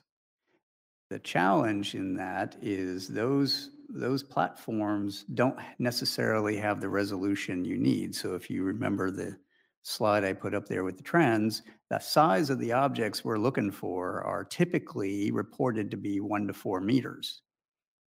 Well, the resolution of many of the climate science civil satellites is much larger than that, which means you'd have a hard time picking out something that's smaller than a pixel on the imagery on the data. That's not to say all of it's not useful, and there are ways of pulling through that data and going through. That is what NASA is focused on right now. So what are some other data sources that could be used? In addition, things like open source and crowdsourcing of data. We're exploring public-private partnerships, ma'am, as you know, we've talked about in the past, to look at, is there a way to smartly crowdsource additional data that might be useful to augment some of my classified sources? And what does that look like? And how would we do it so that we're not overwhelmed by, everybody who wants to take a picture of everything?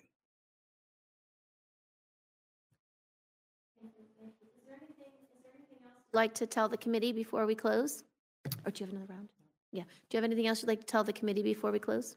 Thank you very much for allowing us to come and share a little bit of insight into what ARRO is up to and what we're doing. I hope to be able to share a whole lot more in the future.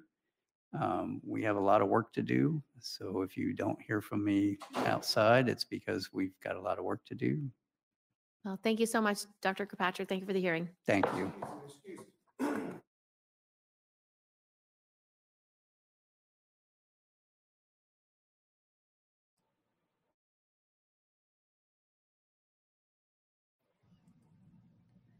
Okay.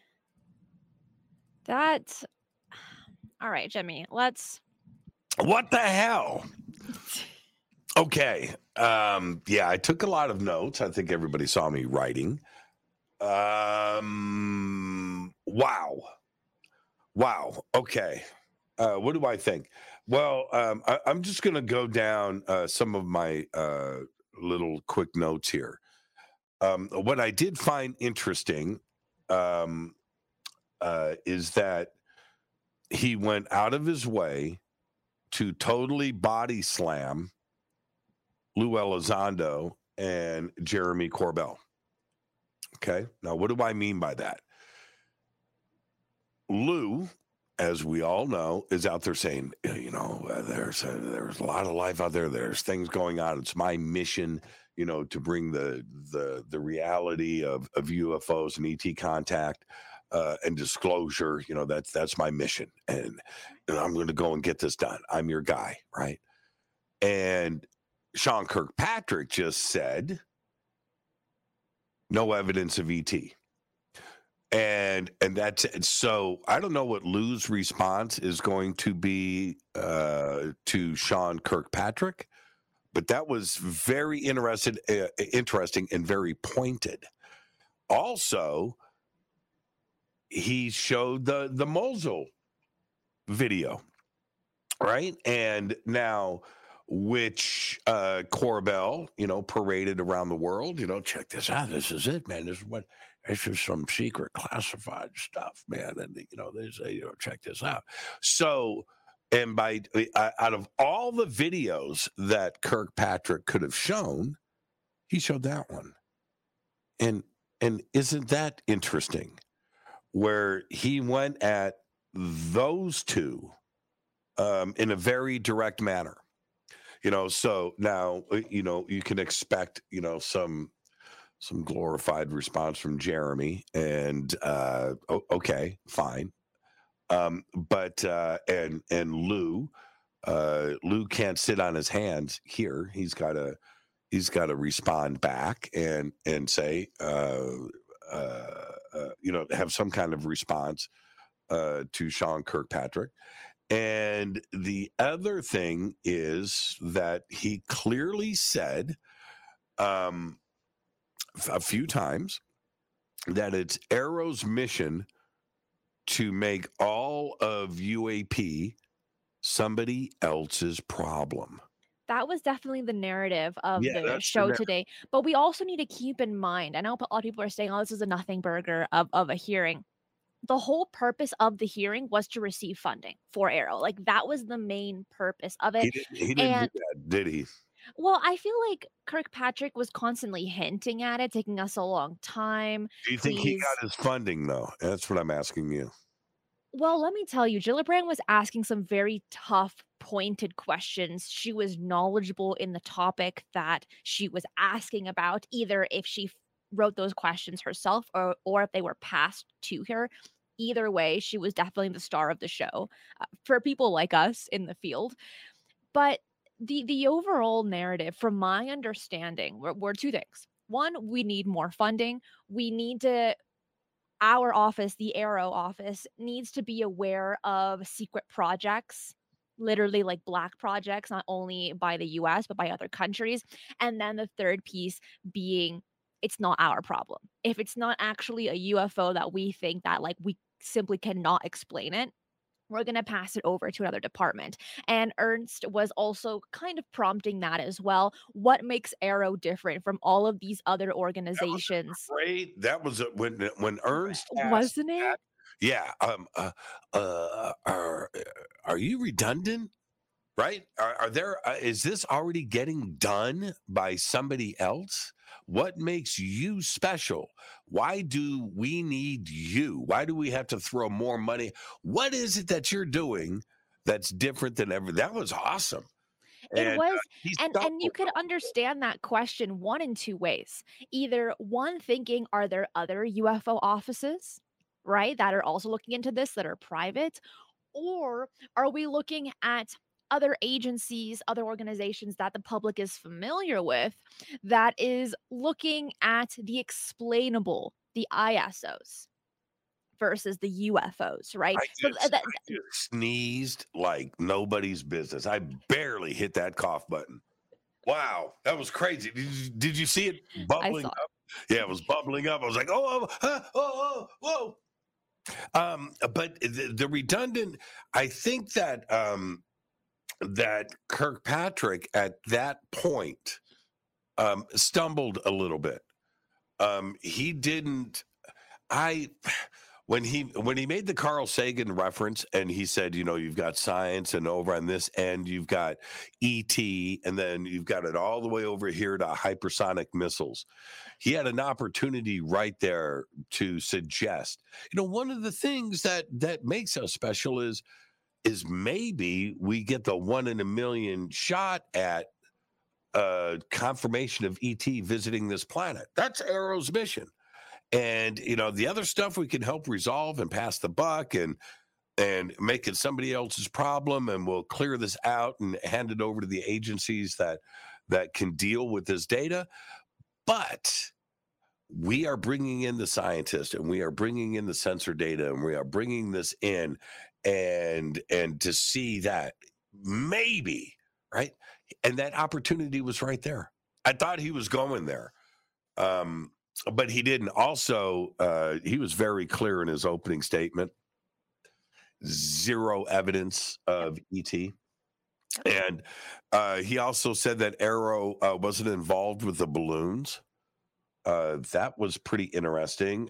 When they said that the sensor data was turned on for the first time, you know, for the balloon detection for the first time. What the hell are we paying all this money for? You know, for all this technology and sensors and equipment and radar and a dome of protection of the skies. And we know what's going on at all. And apparently we don't.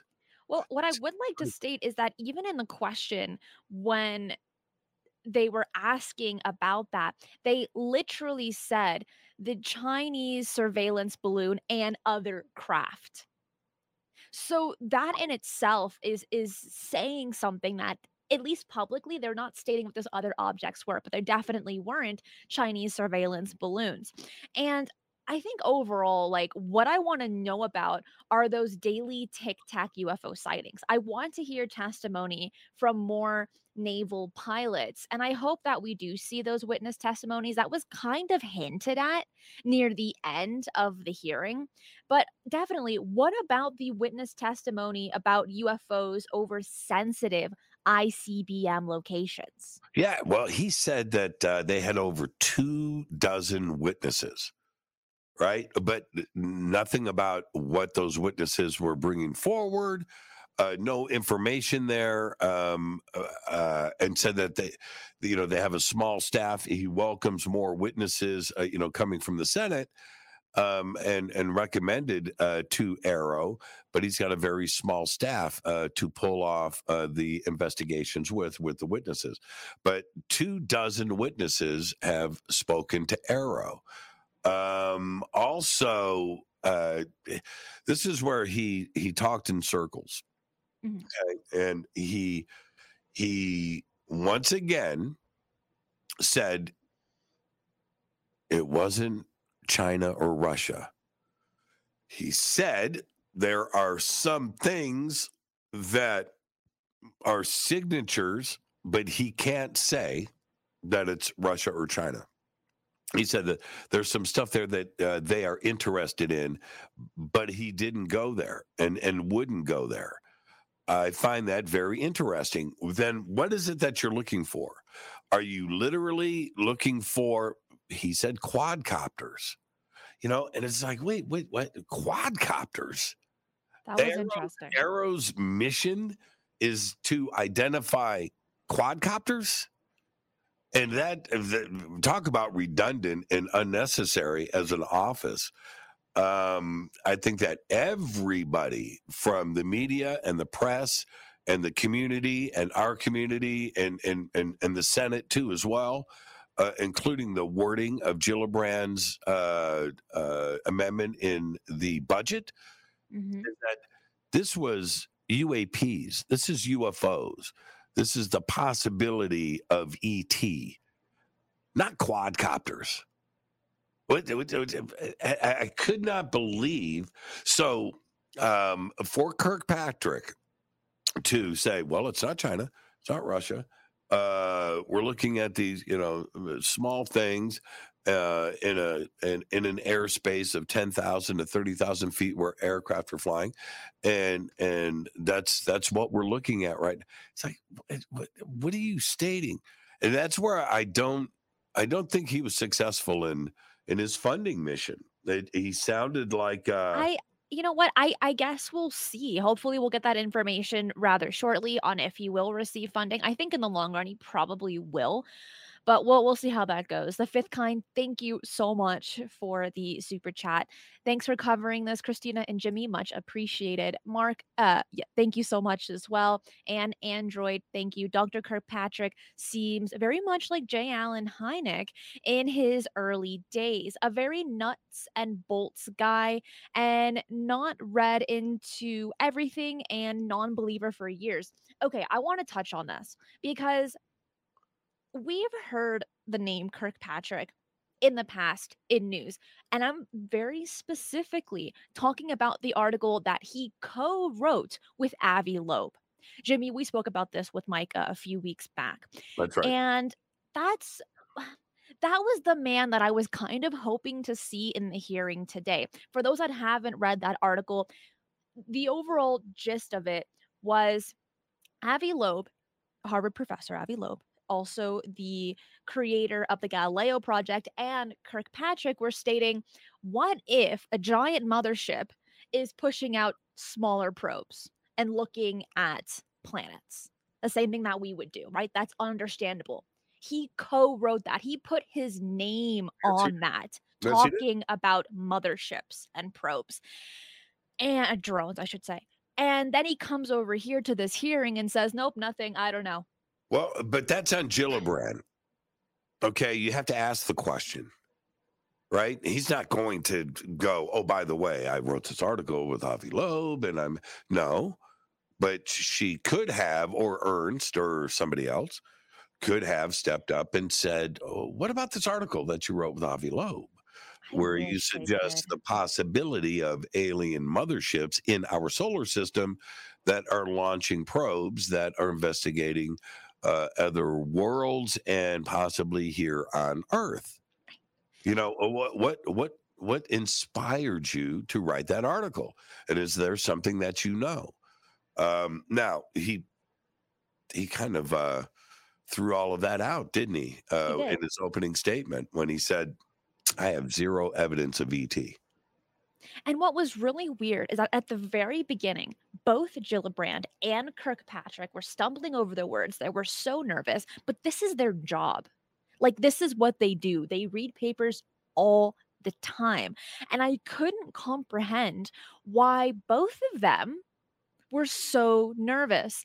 Ernst, she was okay. She didn't have a huge monologue. She was just kind of asking those questions. She stumbled. Nice hair. It was like didn't even move. That was some good stuff. Nice hair. What was it with his tie chain? I don't know. See, it's not about the looks for me. It's about the words that they said or that they didn't say. But as the hearing went on, they were a lot more confident when they weren't reading off the script and they were actually talking to one another. Kirkpatrick overall was very confident. I think he did a much better job than Moultrie and Bray when he received difficult questions, I would say. He handled it a lot better than the previous hearing that we received last year.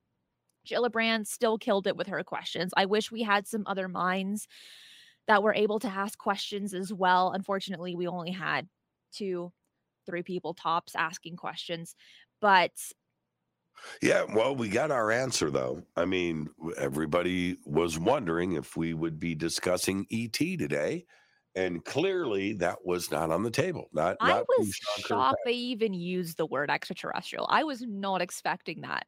And they used it twice, and I was like, "Whoa, I didn't see that coming." But I was pretty much saying no. No to the possibility.